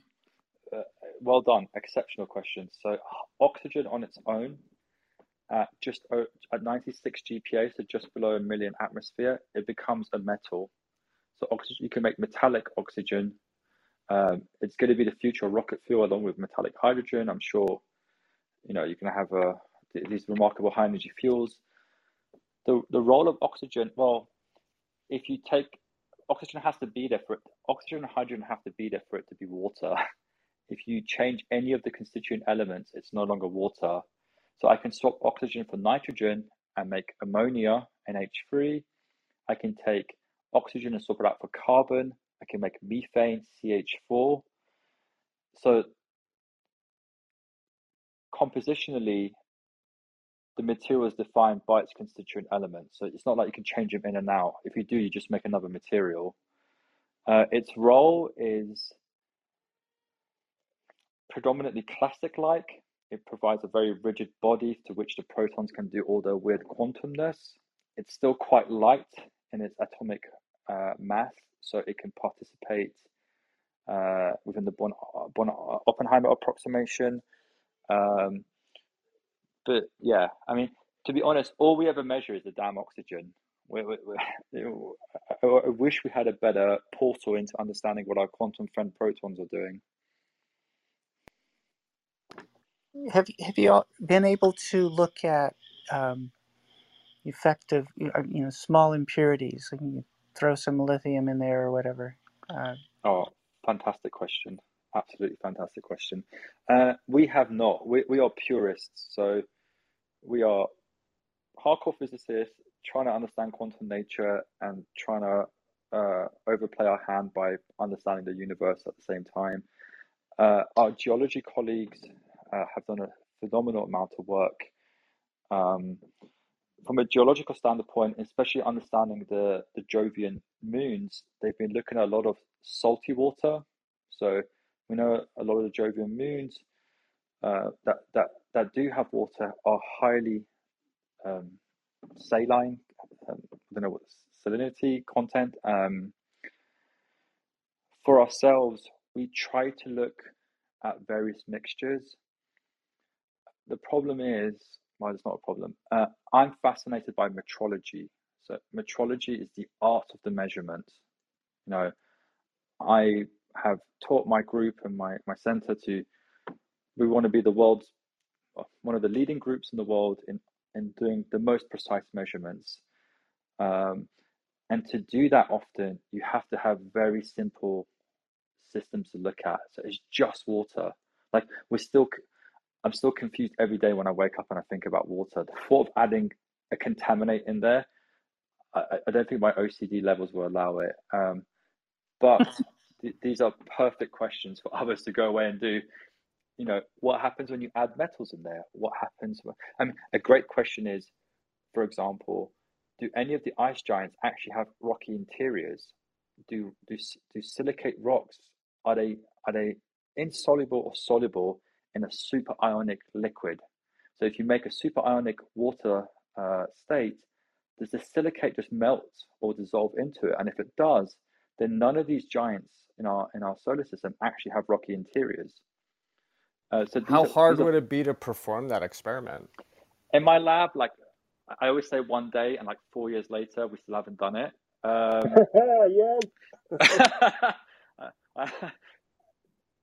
We specialize in my group. We specialize in these techniques. We have a lot of questions to flurry through and get through, but nothing's easy, right? If you want to do something right, the beautiful thing about science and understanding Mother Nature is, no matter how simple the question you have, once you start to dig, you realize the trench you're digging is endless. It's turtles all the way down. Oh, it's the worst. What makes you a successful scientist is knowing when to stop digging. That's really all it is. You either dig. There will always be more questions. Well, there's always more work for grad students, right? It's turtles all the way down, as my quantum prof said. So sometimes you want to have to keep. I'm worried some of my grad students are on this line, so I'm not going to make too many grad student jokes. But yes, you're right. Yes, to be a scientist and to be sane at the same time. Yeah, excellent. And so, by the way, mad scientist. I got very, yeah, exactly. I got very, I learned a lot from it. Thank you so much. So you mentioned something. So I'm just trying to draw the picture. I mean, getting a take home like a message that the water, the H2O, when it becomes metal, is mostly you said that is the quantum behavior of the proton, the hydrogen. And it's electron that's being shared, converted from covalent to the metal. Shared. Is that the right? Amazing question. Amazing question. And so I'm going to bring it back to just hydrogen again, just to blow everyone's mind. So metallic hydrogen, right? Hydrogen. Each atom of hydrogen only has one electron. This electron, so I form a periodic lattice with my hydrogen neighbors, my brothers and sisters left and right of me, up and down of me, and we all hold hands. And we form this rigid network. And every time I hold a hand with my nearest neighbor, I have to give an electron, it's a 1s bond, and they have to give another electron. So we have to fulfill 2 electrons for this Hund's law. Then where is my electron now in participating in the conduction band in being a metal? If I'm only a 1 electron system, how can I form a bond and also contribute electrons to the conduction band to behave like metals and be free carriers and do all the things a metal is expected to do? And so this was one of these, deep philosophical questions we kept asking ourselves as postdocs. I mean, we had the best lunches. We just had the best, no one would eat. Everyone would sit there in silence and just think about these. So what happens in hydrogen? You have to form a bond and still contribute to the conduction band. And so we think the most rational answer, that's not even rational, the easy way out of answering this is that in the case of hydrogen, the electron participates in both functions. It's quantum. It can spend some of its time in bonding and some of its time in the conduction band, being a free carrier. How this tau, this temporal contribution occurs, I'm just making it up, I have no idea, but there must be some, I don't want to say superposition, but this ability for the electron to perform both functions. Otherwise, how can a one electron system be a metal and still form bonding and still do all the things? And so, yeah, it's an exceptional question. When it comes to water, I think it's a little bit easier. Oxygen has much more electrons. It has its lone pairs. It can participate and provide electron density. The partial density of states, when you look at the electron band structure, if that means anything to anyone on this call, can be rather more convoluted. But yeah, things get difficult very, very, very quickly. So this seems like a problem that is like natural to treat with configuration interaction, and since you're dealing with one proton, one electron, presumably that's the unit cell, or maybe there are 2 or 3 or even 6, but this is something that can be done explicitly with full configuration interaction in a periodic system. So, I mean, this seems like a really interesting computation or quantum chemistry problem that's really tractable. Sure. So my group is divided into experiment and theory. We have a very active theory component run by Dr. Keith Lawler. Okay, so the problem with these so if we're stuck in the world of density functional theory, the choice of functional is so critical in capturing these behaviors and dispersion effects in molecular species. And I don't want to rant. I could rant about this whole thing for another week. Makes it very, very challenging within a molecular dynamics or some kind of Monte Carlo simulation. It's probably the way to solve these things, but the limitation there is we cannot tell the theorists what the true crystal structure of metallic hydrogen or metallic water is. We cannot tell them, we cannot provide them with enough quantifiable evidence for them not to just be looking into, like, they're just looking at into deep space. Yeah. Well, I'm sure they're taking it very, very seriously, but whether we are taking their results seriously is a different issue, because as experimentalists, we provide anchor points. We rely so much on theory to help us explore this vast phase space, but we provide them anchor points, and they often go back and come back and revise their calculations to see if they come close to the anchor points we provided.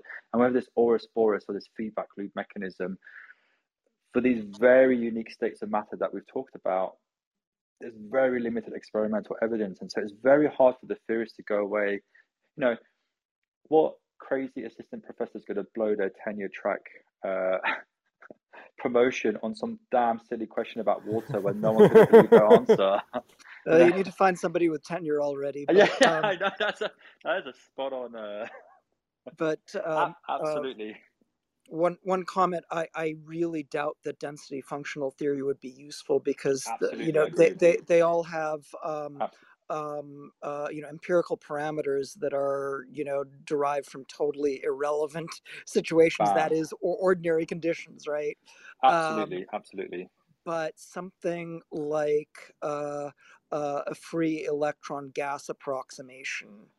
Yeah, but so yeah, for sure. So, like, let me give you another example. Like hydrogen, it's very hard to. We haven't measured or yet computed the 0-point contribution in hydrogen, which is prominent. And so even when you even look at hydrogen, you can't even account for the 0-point motion. And so this is fudge. This is a fudge factor that theorists put in. So now we can do, quantum Monte Carlo simulations that are then fed into the DFT and yada, yada, yada. But even the 0-point contribution at 10-fold density has never been measured and can only be guessed of what it is. And so insert assumption here. There you go. Exactly. And so, and then the theorists will fight for the next 10 years because one group thinks it's this and the one thing, but we still have to just appreciate the complexity of nature and just marvel in her amazingness, and just what it really means is we just don't have enough information. It doesn't mean other groups shouldn't be working on these problems. All we can do is just keep bashing away at the block of knowledge and hope that one of us gets a big chunk out of it at some point. It's only a matter of time. So yeah, the theory approach, I mean, we'll get there eventually, and I'm excited to be part of that gang if I'm able to do so. Well, it's humbling to think that that you can't tell the theoreticians enough to even set up the full CRAP calculation. Not even on hydrogen. I mean, theorists prefer very heavy, well, not too heavy because then F electrons evolve, but they're like mid periodic table elements. You know, some classic stuff. Throw in a couple of vanilla PBE functionals. But the second you go to the very, very light elements or the very, very, very heavy elements, then it's very, very hard to capture the nature of that system. Just quickly. Sorry. Go ahead. You go first. You go first. Sorry, you go first. Okay. Just a quick question. So you mentioned the shape of the crystal structure of the water 10. I forgot what you say. It's cubic, is it? It's cubic. It goes back to cubic remarkably, yeah. I see. And then you said you mentioned the shrinkage is about a factor of 2, the volume? Yeah, 2.5. The compressibility. The compressibility. Yeah, I didn't quite say. I said the bond stiffness. I gave a very generic term there, but the really we're looking at the bulk compressibility, the bulk moduli. But yeah, the bond stiffens by about 2.5. But yeah, go ahead. Yeah, I was just trying to draw the structure and where the hydrogen and the oxygens are, and trying to see in the cubic type of relative position. Then okay, so I'm trying to see. I mean, what if you start with oxygen and start adding more protons to it? I was just wondering. Great question. So I'm going to help you with your visualization of your model. So phase 7, even phase 7T, which we've reported, there is a disordered phase of water. There's a proton that sits between 2 oxygen atoms, but this proton has a double well, has a double energy well. So it can exist in either one well or the other. And so when you classically draw it out, it looks like there's 2 protons, or the proton exists in 2 different positions between these 2 adjacent oxygen atoms. As you squeeze the material and you get to phase 10, this ionic phase, these 2 wells get pushed and mushed into each other, and it forms a single well. And so by the time you get to phase 10, there is a single unique position for the proton to reside in between the 2 adjacent, or the 2 oxygens it sits in. And so I don't know if that helped your analogy, but again, it's a very I think about a reference will be lovely. Yeah, thank you. It's very animated. Yeah, cool. When you mentioned oh, sorry, go ahead. Yeah, sorry, can I just ask, Doctor, that sounds fascinating. I'm sorry, I came in a bit late, so I'm going to have to hear like the first major part of your talk on the replay.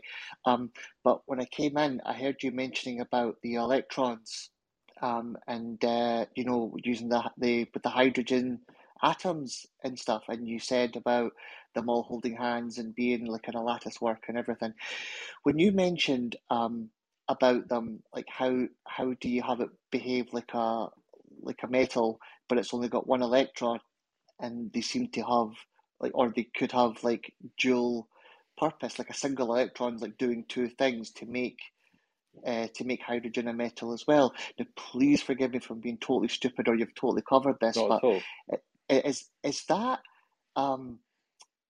that sounds like that kind of mind blowing. If an electron can have a dual purpose to make a kind of like 2 properties to like one thing or something, is that something that exists already? It's all quantum, baby. Yeah. So are we literally talking about something that can blow the mind out of like chemistry and physics as we know it? If we know that all the things that we hold to have like one state or of being, it turns out they can they come night shift to something else. I could give you. It's a very good question. It's a very solid question. I'm going to give you an analogy. I play a lot of pool. My fellow Scotsman here probably plays a lot of snooker, hopefully back in the day. But when you play pool, you have a white ball. You see the balls ahead of you. You apply Newtonian mechanics, and you pot ideally the ball of choice. If I was going to play quantum pool, then all the balls will already exist in all the pockets all at the same time, And it's only when I choose to see a ball of choice does that ball then materialize, and I could potentially put it in the pocket of choice. But on an atomistic level, the universe is statistical. And so when we talk about an electron has multiple purpose, it's because statistically it can exist, be doing one purpose or one function, has one spatial coordinate, has one distribution, one probability of existence.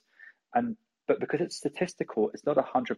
It can also be doing something else, or exist somewhere else, or be somewhere else, and so on. And so, and it's mind blowing. I don't know if it's Feynman. I guess Feynman's associated with, but if you think you understand quantum mechanics, then you truly don't understand it. It's this very weird, bizarre world. And so, this dual purpose of the electron is not bizarre in the quantum realm. Many things do it.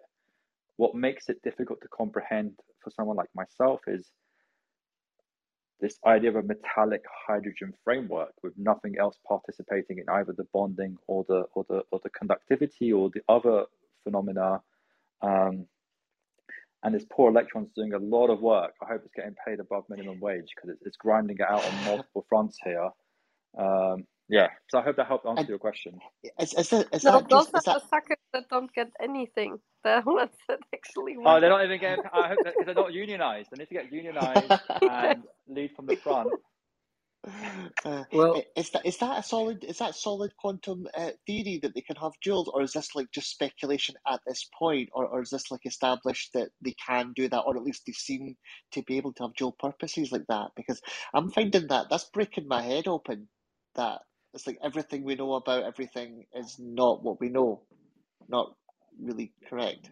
Yes, I mean it's pretty well. These are measurable effects. The statistical nature of quantum mechanics is a highly measurable phenomenon in the laboratory. I'm going to go off the book. I've been watching a lot of Star Trek Discovery, and so I've been really thoroughly enjoying.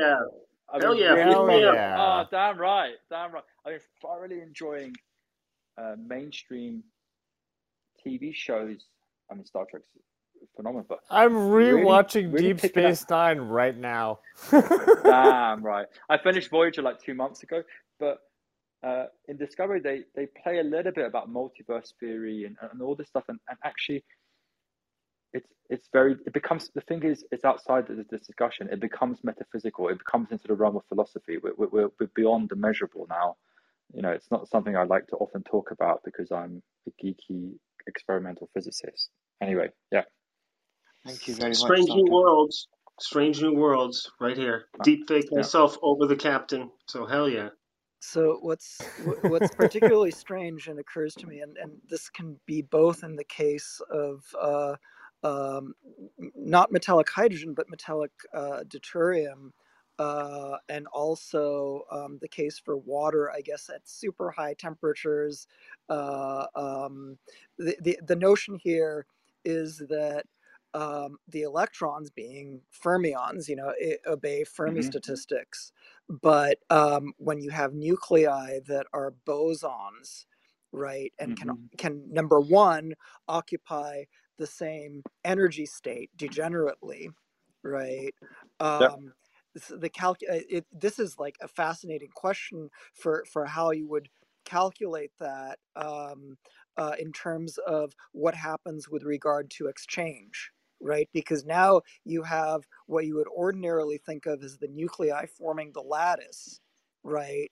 But they are identical, so their interchange would be handled differently under exchange, kind of the way electrons have to be treated. You have to include that term in the wave function, right? Do you see where I'm going?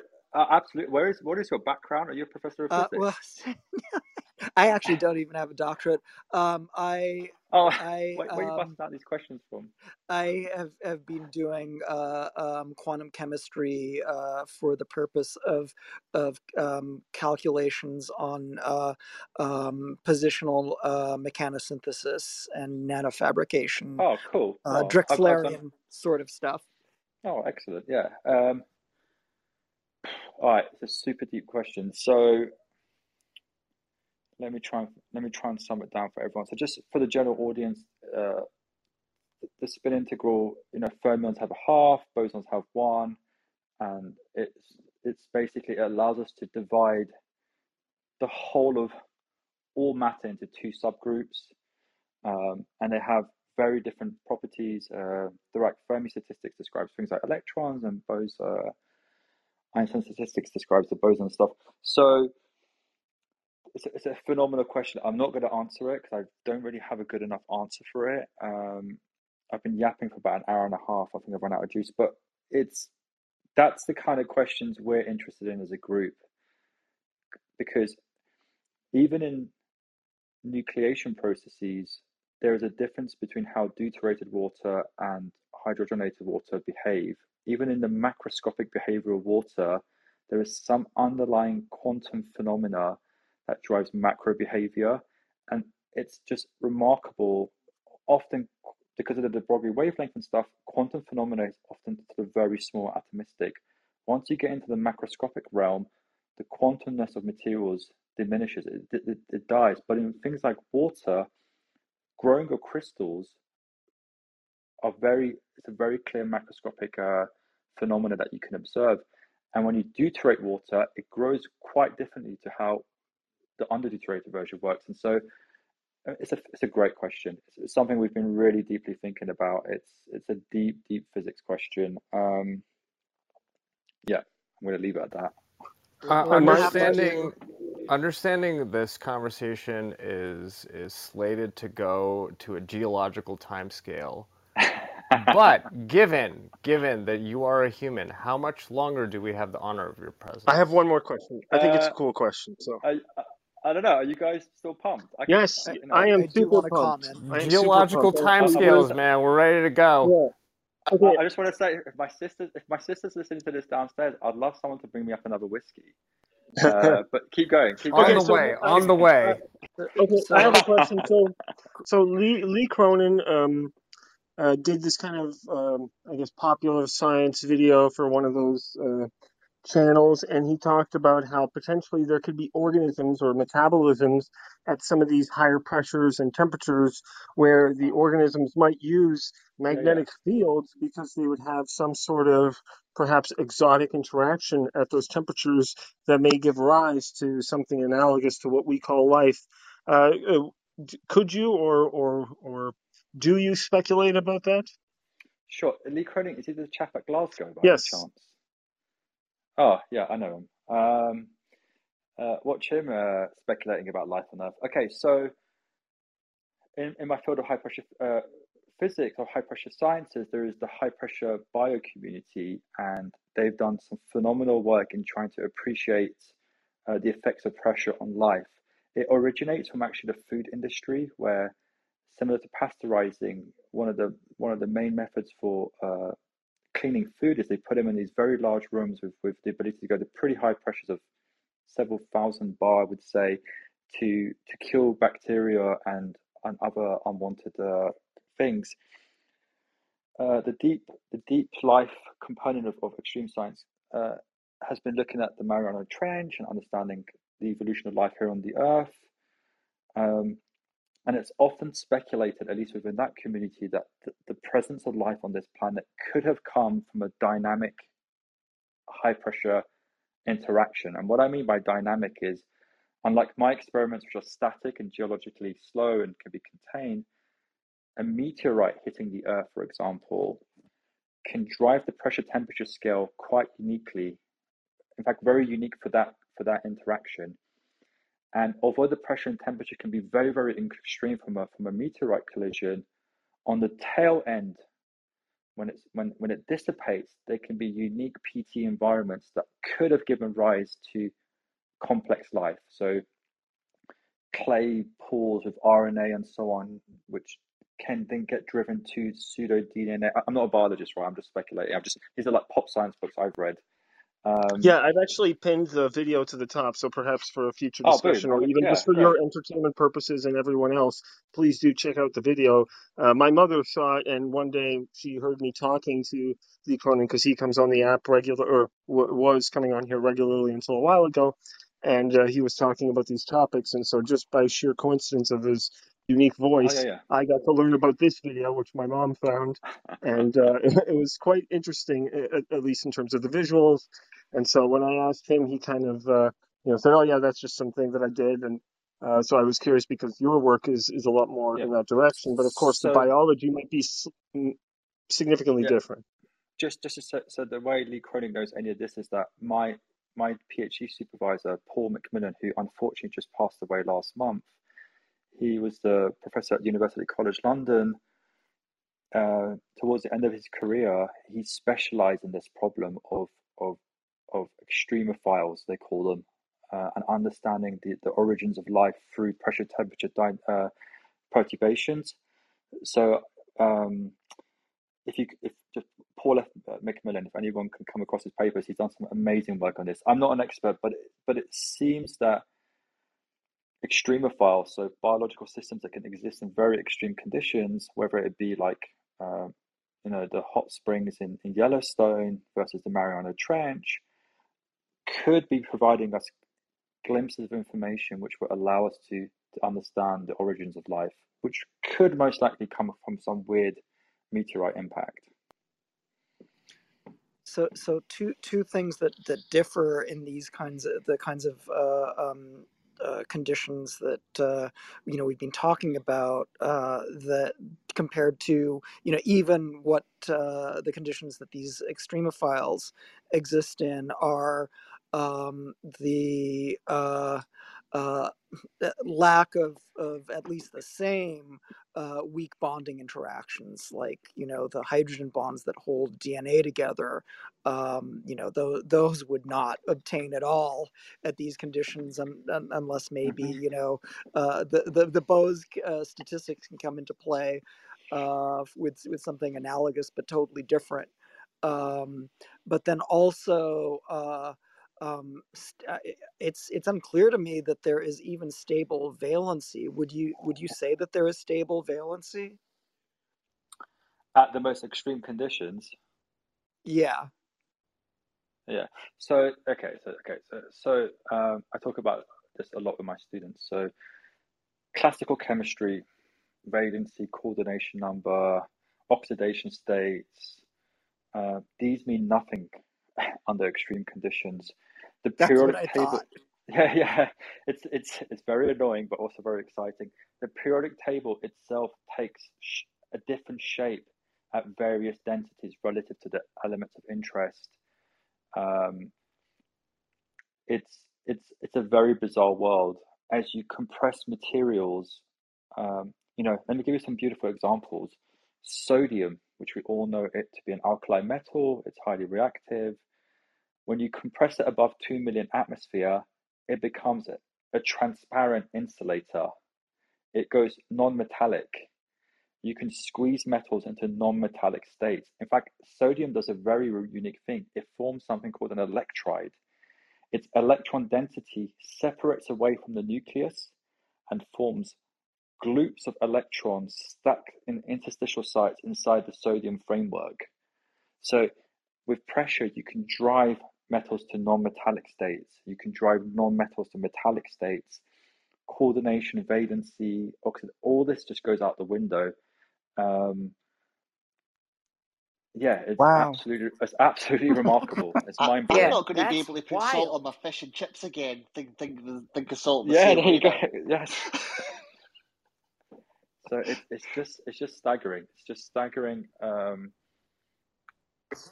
For me, it's actually staggering how naive as humans we think this whole construct is built around us, and really we're just glimpsing into just a set of conditions at a certain time and trying to make the best we can of it.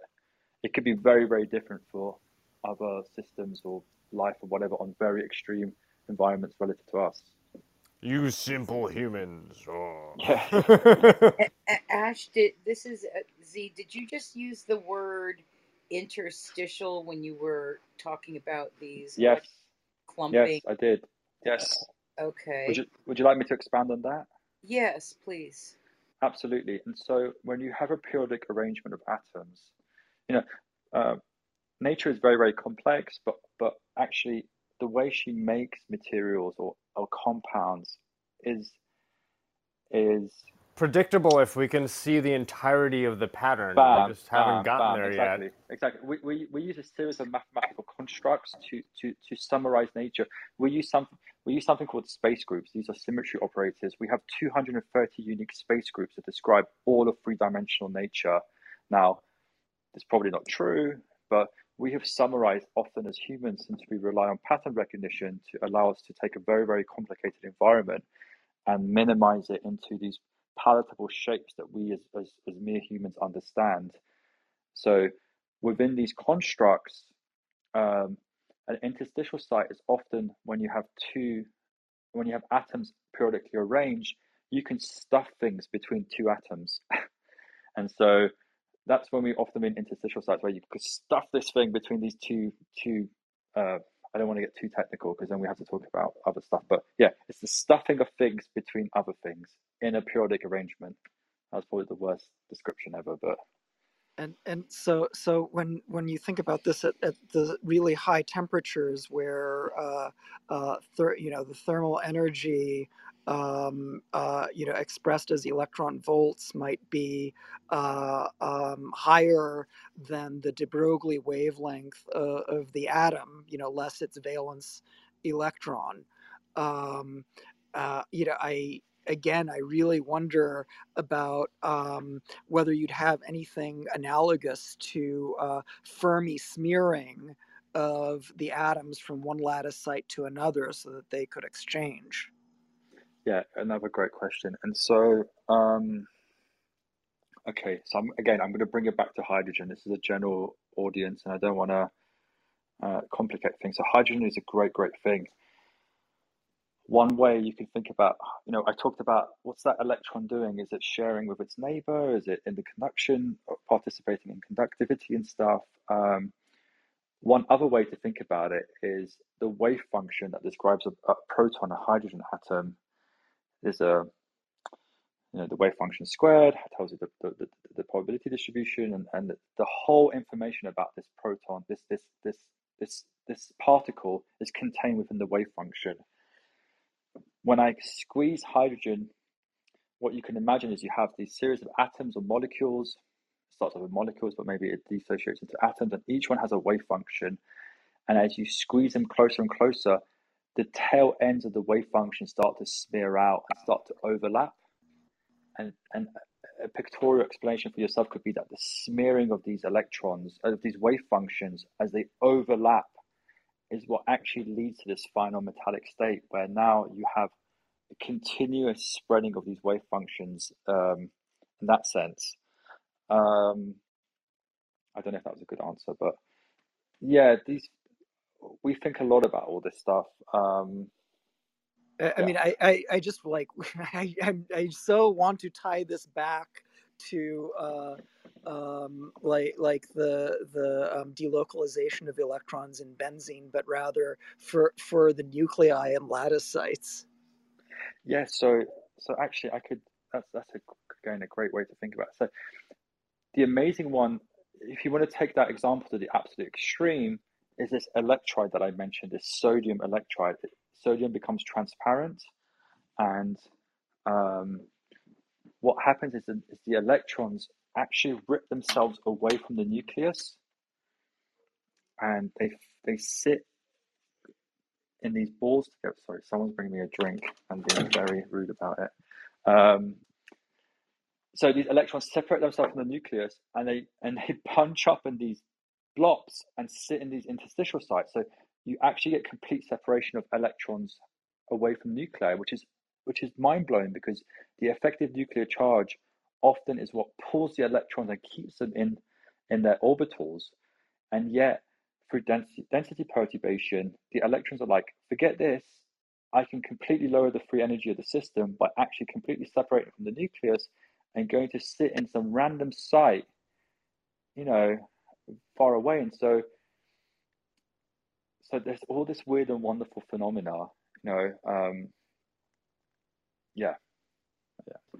I'm my head is swirling about this material, the ice tin, and the properties that it might have. Is there humor me. Is there any practical system that we could actually make a sample and trap it and wire it up and study it in a sense that, or is that 30,000 atmospheres just beside all warnings of contents under pressure and that sort of thing? Is there a way to trap that?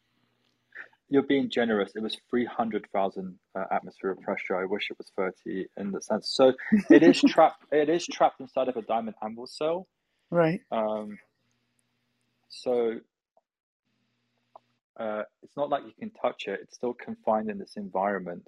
For more modest pressures of maybe tens of thousands of atmosphere, there are now lots of tricks within chemistry that allows you to print materials on frustrated lattices. It's a very complex.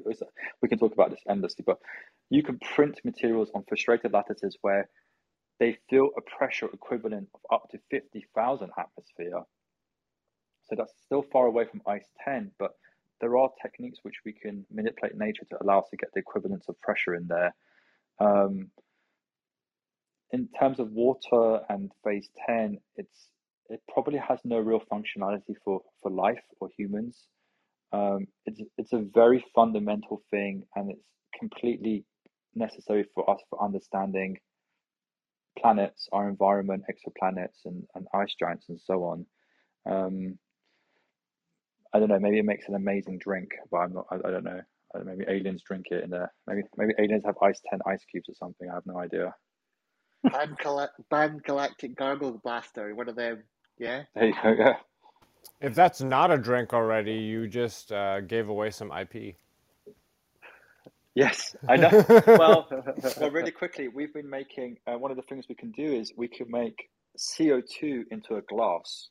So you can compress CO2 gas and make it into a glass. Actually, we mix it with SiO2, which is the main constituent for normal glass. So you can make SiO2 CO2 glass. And one of the big things we were thinking about was self-carbonating bottles, where you can pour water into your bottle, and the CO2 from the glass would then diffuse into the water. There we go. That's incredible. Wow, That's self-regenerating bubbles. May I ask, I guess we kind of touched upon it here briefly for a moment, but I guess one of the things that labs have to do is sometimes generate revenue for universities through research, through grants. Yeah. Can you comment a little bit on your perception or how you feel about IP or intellectual property and how that helps or doesn't help science? Yeah, that's a great question. So I can tell you a bit about my journey. I actually have a startup with my co-founder Ranga Diaz. It's called Unearthly Materials. We specialize in quantum materials. We raise a lot of capital through VC firms, which we then pump into our research group. And the reason for that is, I don't want to burst everyone's bubble here, but I worked really damn hard to be a professor. And once I got here, I was a bit disappointed because it's not like I could go away and work on any problem I want to work on. There are funding agencies and bodies where they define their mission goals for the next 3 to 5 years. Actually, all this work on water, it's not funded by anyone. I've had to fund it through other means. No one's been willing to give us money for this work on water. It doesn't resonate with NASA. NASA's been thinking about the James Webb and has all this other thing. And so you get to this academic point in your career, and you're like, bam, I can work on anything. And the realization kicks in that funding agencies actually have very rigid frameworks, and they have their own perceived ideas of what's important for the funding agency. And so it makes blue sky research like this incredibly challenging. We've been lucky. We've gone off and done other things that has generated funding for my group and for my center, and we've developed IP that's allowed us to get money from VC firms to then pump back into fundamental science. And so maybe the noble thing from the English lords and gentlemen of the 18th century would tell you that fundamental science was pure and so on, but in reality, not if it's not funded purely. Yeah. So great societal change often doesn't come from academia anymore, and so the world is changing. Academia is changing. You know, our incentives for driving to IP and generating external revenue is to drive our fundamental science program within our academic institutes. So, yeah, I think naive me would have said, "Oh man, that's not what scientists do, and you should just do science, man, and like just get money, bro." In reality, running a 20-person group like I do, I need, millions of dollars every year running from my group. I've got to pay salaries. I've got to break lasers. We break a pair of diamonds every time we do an experiment. Could you tell us what it takes to run one of your efforts on an annual basis? Yeah, you got to bench like 275. No, that's a private joke. I have. I mean, let's be honest. I have 7 active grants. And I work in a state school. We're an EPSCoR state. I have worked incredibly hard, have an amazing group of people around me, and have dedicated my life for this. And that's what it takes. Now, if you don't have access to that kind of funding, you cannot do some of the things we've done. So, as I said, this whole water project is funded by ourselves. I have begged, borrowed, and stolen. Well, it's not stolen, but to get capital to do this problem, because Zach and I are passionate about understanding how these damn planets work. But our real money in my group comes from superconductivity research, from high energy density materials, from things that commerce are interested in. Exactly. That's what's so spot on. People, if you can make a device, people will throw money at you.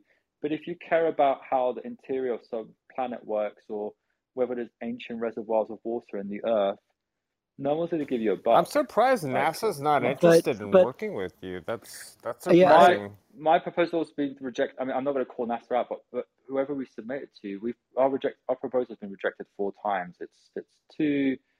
Well, so listen, Dr. Jim Green, chief scientist emeritus now as of the beginning of this year of NASA, frequently comes on the app, and I think he would be fascinated by some of the things you're talking about that. And of course, it won't get you funding right away, but he has remarked how many good proposals have been rejected 3-4 times. But then they get funded. Yeah, that's the thing that I also complained to him about personally, and he was like, "Well, if it didn't come to my desk," and I was like, "Yeah, well, I guess there's a lot of people. It's a huge machine. There's a lot but of this desks. Is something that scientists feel." I get all this. I get all this, and like 4 or 5 times. Okay, so what is this? An insurance company with you're trying to make a claim against your policy? I think the reality is, look, as junior academics, I go to a modest state school. I've done pretty well, but if you're at a higher school, your tenure track process is incredibly competitive. You cannot wait 4 or 5 times to get a $400,000 federal grant where 50% goes to overhead, if not more, where you could probably pay for 2 grad students max, couple of diamonds, and break a laser. It just if there's a need in this country for fundamental science and like this, it cannot be a 4 or 5 time review process. There are other avenues of money which I've explored, and they're easier to access. And we have a program to run. I have to train students. My job is to pay people, get them trained, get them out there, get them working for whoever they want to work for. It's cute that the guy was like, "No problem, just submit 4 or 5 times and I'll get through." Cool. If I was like 70 and it just, the world has changed, academia has changed. That is the average age of PIs is going up, right? If I can support I disagree. I think it's with I've been going. I went through similar that's a whole other problems, and I just, I also started my own little company to generate some funding for projects that I did, but I honestly gave up on academia. Like, I work for a company, and I still have my affiliation, but I work for a company and I have my own company at the same time, because I just don't, it's just a waste of time. Like, all you do is deal either with bureaucracy or with grant writing for nothing. And then you went through all this training, right? Like Europe spent so much money on me to send me abroad and whatnot, so that I can sit at the desk and write grants and take care of bureaucracy, of stupid bureaucracy on top of it. Like this is such a waste Yeah, of time. our It's university so actually has somebody who's dedicated to writing grants only, and they come and help every professor polish up their grants. they don't write the So I grants. just want They to, just yeah, just look if you have all the paperwork in place. I don't want to poop. I don't want to poop too hard on academia. There's obviously some major problems within modern Western academia, and everything you said. I've become a manager and a grant writer, and you know, I am disconnected from the front line. I You're was a underpaid. You're underpaid. absolutely. I need, you know, I was once a phenomenal experimentalist, if not one of the top in my generation, and now I'm just some dude who sits in his office and like reads the Guardian newspaper for like 8 hours a day. But so I get all that, but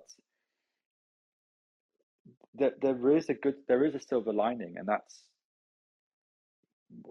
you know, there's not many bodies still out there. There's no Bell Labs anymore. There's no real national lab program in the US.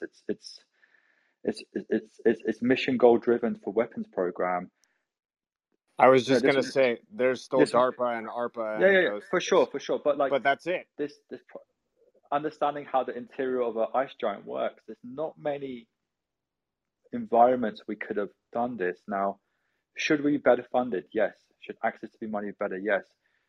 Does the federal government waste loads of taxpayers' money on stuff that shouldn't be wasted? All this, absolutely. Um, should NASA be investing in more fundamental research? Absolutely. Um, you know, academia has loads of problems, and it's made me really think about alternatives. But there's still something very liberating about being an academic and spending 4 years smashing your head against this problem. You know, It's a yeah, very real. It's a very real reality, and it's one that kept me away from academia my career. And I did with 18 years at IBM Research. I watched it go closer and closer to the bone, and to the point where industrial research became more business development. And lo and behold, here I am in the defense industry. So it's a very real issue. We had a speaker, raise the point recently about all this, cryptocurrency wealth that's accumulated, and are any of these billionaires doing anything interesting with it? And she seemed to have, at least a perspective and some optimism about NFTs for fundamental research as a new funding vehicle. But yeah. yeah. I love how I I get the just want to mic. offer that if anybody out there is listening to this conversation, they're just thinking of dropping out of academia before, after listening to it, you're free to you're free to Surely, contact me, because I would be happy to discuss in depth what the whole process is like and the pros and cons. I mean, one pro is that you're interacting constantly with students, right? And that that gives you that beginner mindset and as you get more and more sort of canalized in the thinking of your discipline, you stay fresh and current because you're forced through interacting with them to see things through, fresh perspectives. And it also forces you to kind of really stay current outside your own little bubble, and really you get opportunities to give talks all over the world and to interact with other people who are focused on the same kind of problem that you're focused on all over the world. I mean, there's a lot of really great things about it as well. Oh yeah. that was a great that was a great statement. I mean, I'm hoping anyone that heard the whole talk would be like, I want to be a scientist and not I'm dropping out of academia. I was hoping that was the general end. But There was so much A lot nerd of science. enthusiasm throughout the talk that I guarantee that is what 95% of people but who academia will has Well, hear its this in problems. the Like I'm future we're doing. will adults agree. here. We're not hiding I'm anything. basic research in companies, and I'm sorry, but everything that we got funded at academia was boring bullshit research, like just tiny incremental Yeah, but I would disagree. And about fundamental stuff was not funded. So in part, I agree to that statement, but look, the problem is this, and I'm torn because I've got the startup world and my startup hat and blah. But if we all dropped out of academia, who the hell is going to train these young folks to come and work in our startups? The startup culture. I'm training them at the start. I'm training them. Yeah, I don't know. Like as you said, as the previous person who was speaking, that the perks of academia are you have young blood coming through every year. No startup has this culture, and actually, one of the great things about, especially at UNLV, we have some of the most, socioeconomical diversity, ethnic diversity. It's a tapestry, a mosaic of people. Some of my group members that are actual superstars, they would have never made it beyond UNLV at first. They will become world leaders, but the startup culture, from what I've experienced shortly, is very aggressive, and there's something about a good state school in a state where people who've had underprivileged lives get access to professors like myself, and they realize in their early 20s that actually they've got the capacity to grow into a remarkable adult to contribute to the knowledge of society. And so academia has its problems. It's shit. That's not. I've already had 2 drinks. So, but there must be a place. There must be an environment where we can culture things. And the danger of startups is driven by capitalism. It's driven by money. Where academia, you can spend cool. I'm sorry. So it's cool, and so is the education. And I'm sorry, academia is way more unfriendly for women and people of other races than that. And that's what's in a lot of. I agree. Like I'm a brown man. Like I come from a refugee. I appreciate all this. I agree with you all of this, and so I would like to change it and improve it. If I burn this bridge, I will improve. I will help to be part of the change the grain. So I agree. It's very tough in physics. It's very tough for women. The gender bias is uncomfortably staggered towards white men. I get all this, and so I'll see myself out. I saw the door on the way in. So I promised to cook for my whole family who's sitting downstairs eagerly waiting for this conversation to finish. So of course, last 2 questions, and I'm going to get. And next time we should have just a conversation about the failures of capitalism. I will call in and give him my 4-hour rant. No, thank you. Yeah, that would be awesome. I'm sorry it was so controversial about the Oh, I love it. I love it. I wish that's a Friday night session. Forget about science. We should have talked about this. Commiserating. I think commiserating. Who cares about quantum mechanics? Oh, and we could dish on industry endlessly, no doubt. Hold my beer, please. Well, at least from my perspective, I found that like for really cool projects that are very unlikely to be funded by government, I found private investors are willing to give you like 100K, 200K much more easily than the government. And then that allows you to do that proof of concept, that critical data set. And then the government's willing to listen. And I heard this years ago, like a decade ago, from Craig also, Venter. I want to say that universities help professors find those private donors. That's right. Yeah. So to be fair, it wasn't a university funded incubator program. But that's still something that is. I just want to say something. We pay tax dollars.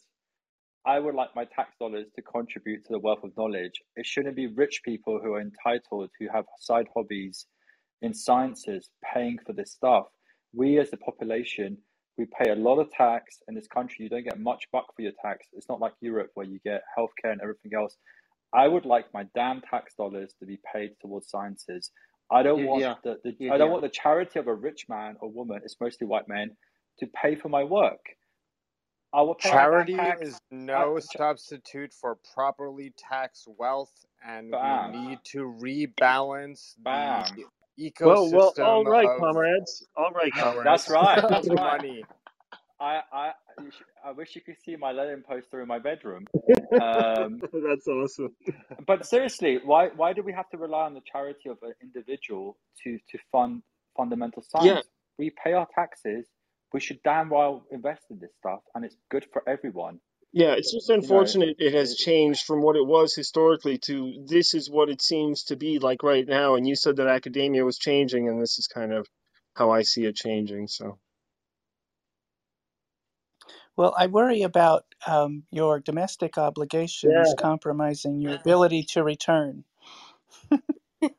I think we really do have to do a part 2 of Oh, this. definitely. I Yes. would love, Yeah. I would drink much harder liquor for part 2. Okay, great. We should make it That'd we should make it an event. I would Yeah. love. So This was thank you. phenomenal, folks.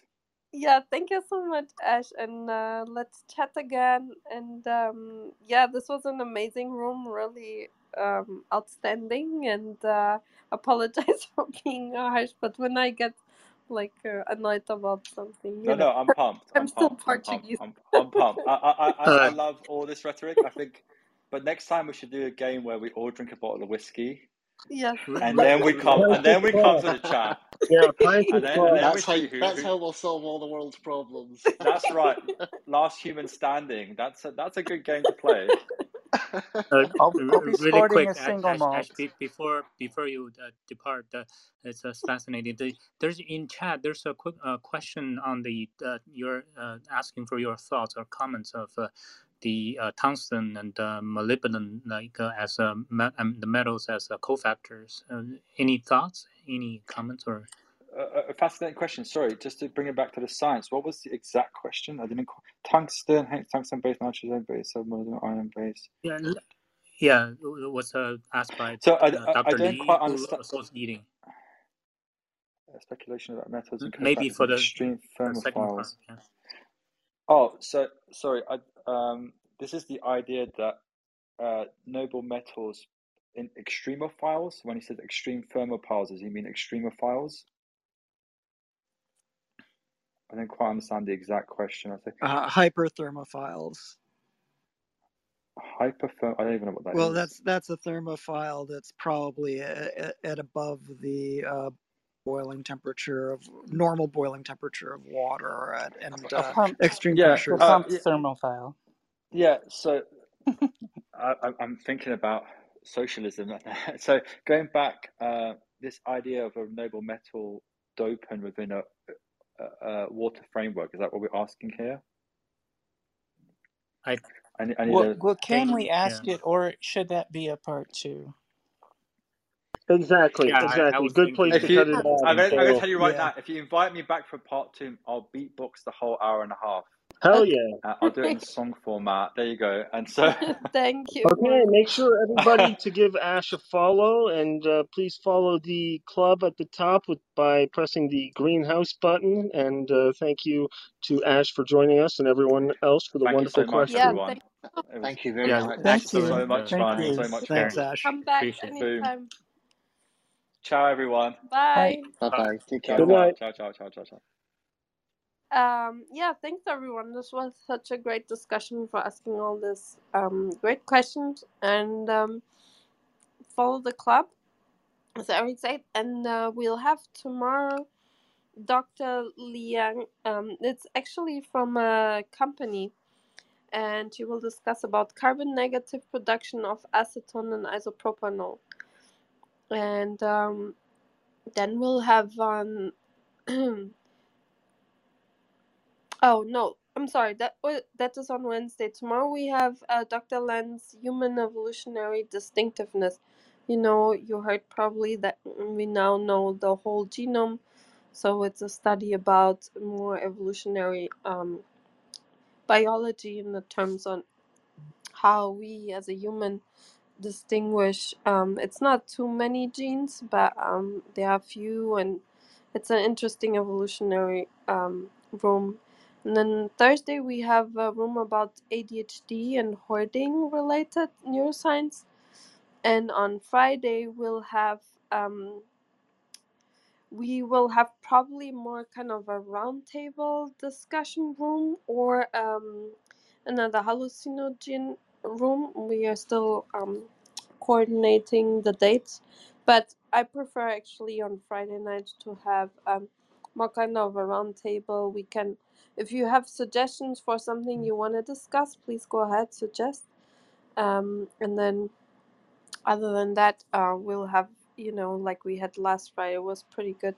Went for like 5 or 6 hours the room, so it was pretty good. And then on Saturday we have at 1 p.m. EST Dr. Marco Pettini from Italy, talking about his physics research, quantum mechanics, long distance electrodynamic intermolecular forces. That is the paper that was up on last Saturday. Yeah, make sure you don't pin the other person's one up to swap it around this time. Yeah. Okay, I thanks think for this unfortunately wonderful. that overlaps with Paul's room on time. The Saturday room? Yeah, there's nothing I can do about it. It's more up to the guest speaker when they wanna come and speak.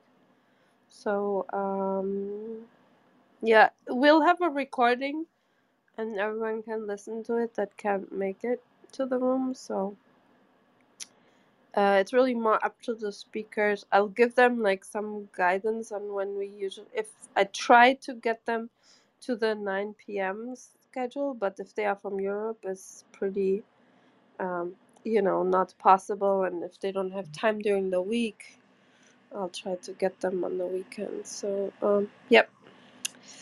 So yeah, he seems to be really, like, Marco Pettini is a really nice and really amazing scientist. But if you want, you can just listen to the recording. It's really up to everyone here. And on Sunday we have our weekly recaps. If you like miss rooms, we'll have like about an hour weekly recap room to summarize. And if you have questions or so, we try to answer them. It's just like a short summary of the week. So thank you everyone. Have a good evening, and thanks for this great evening.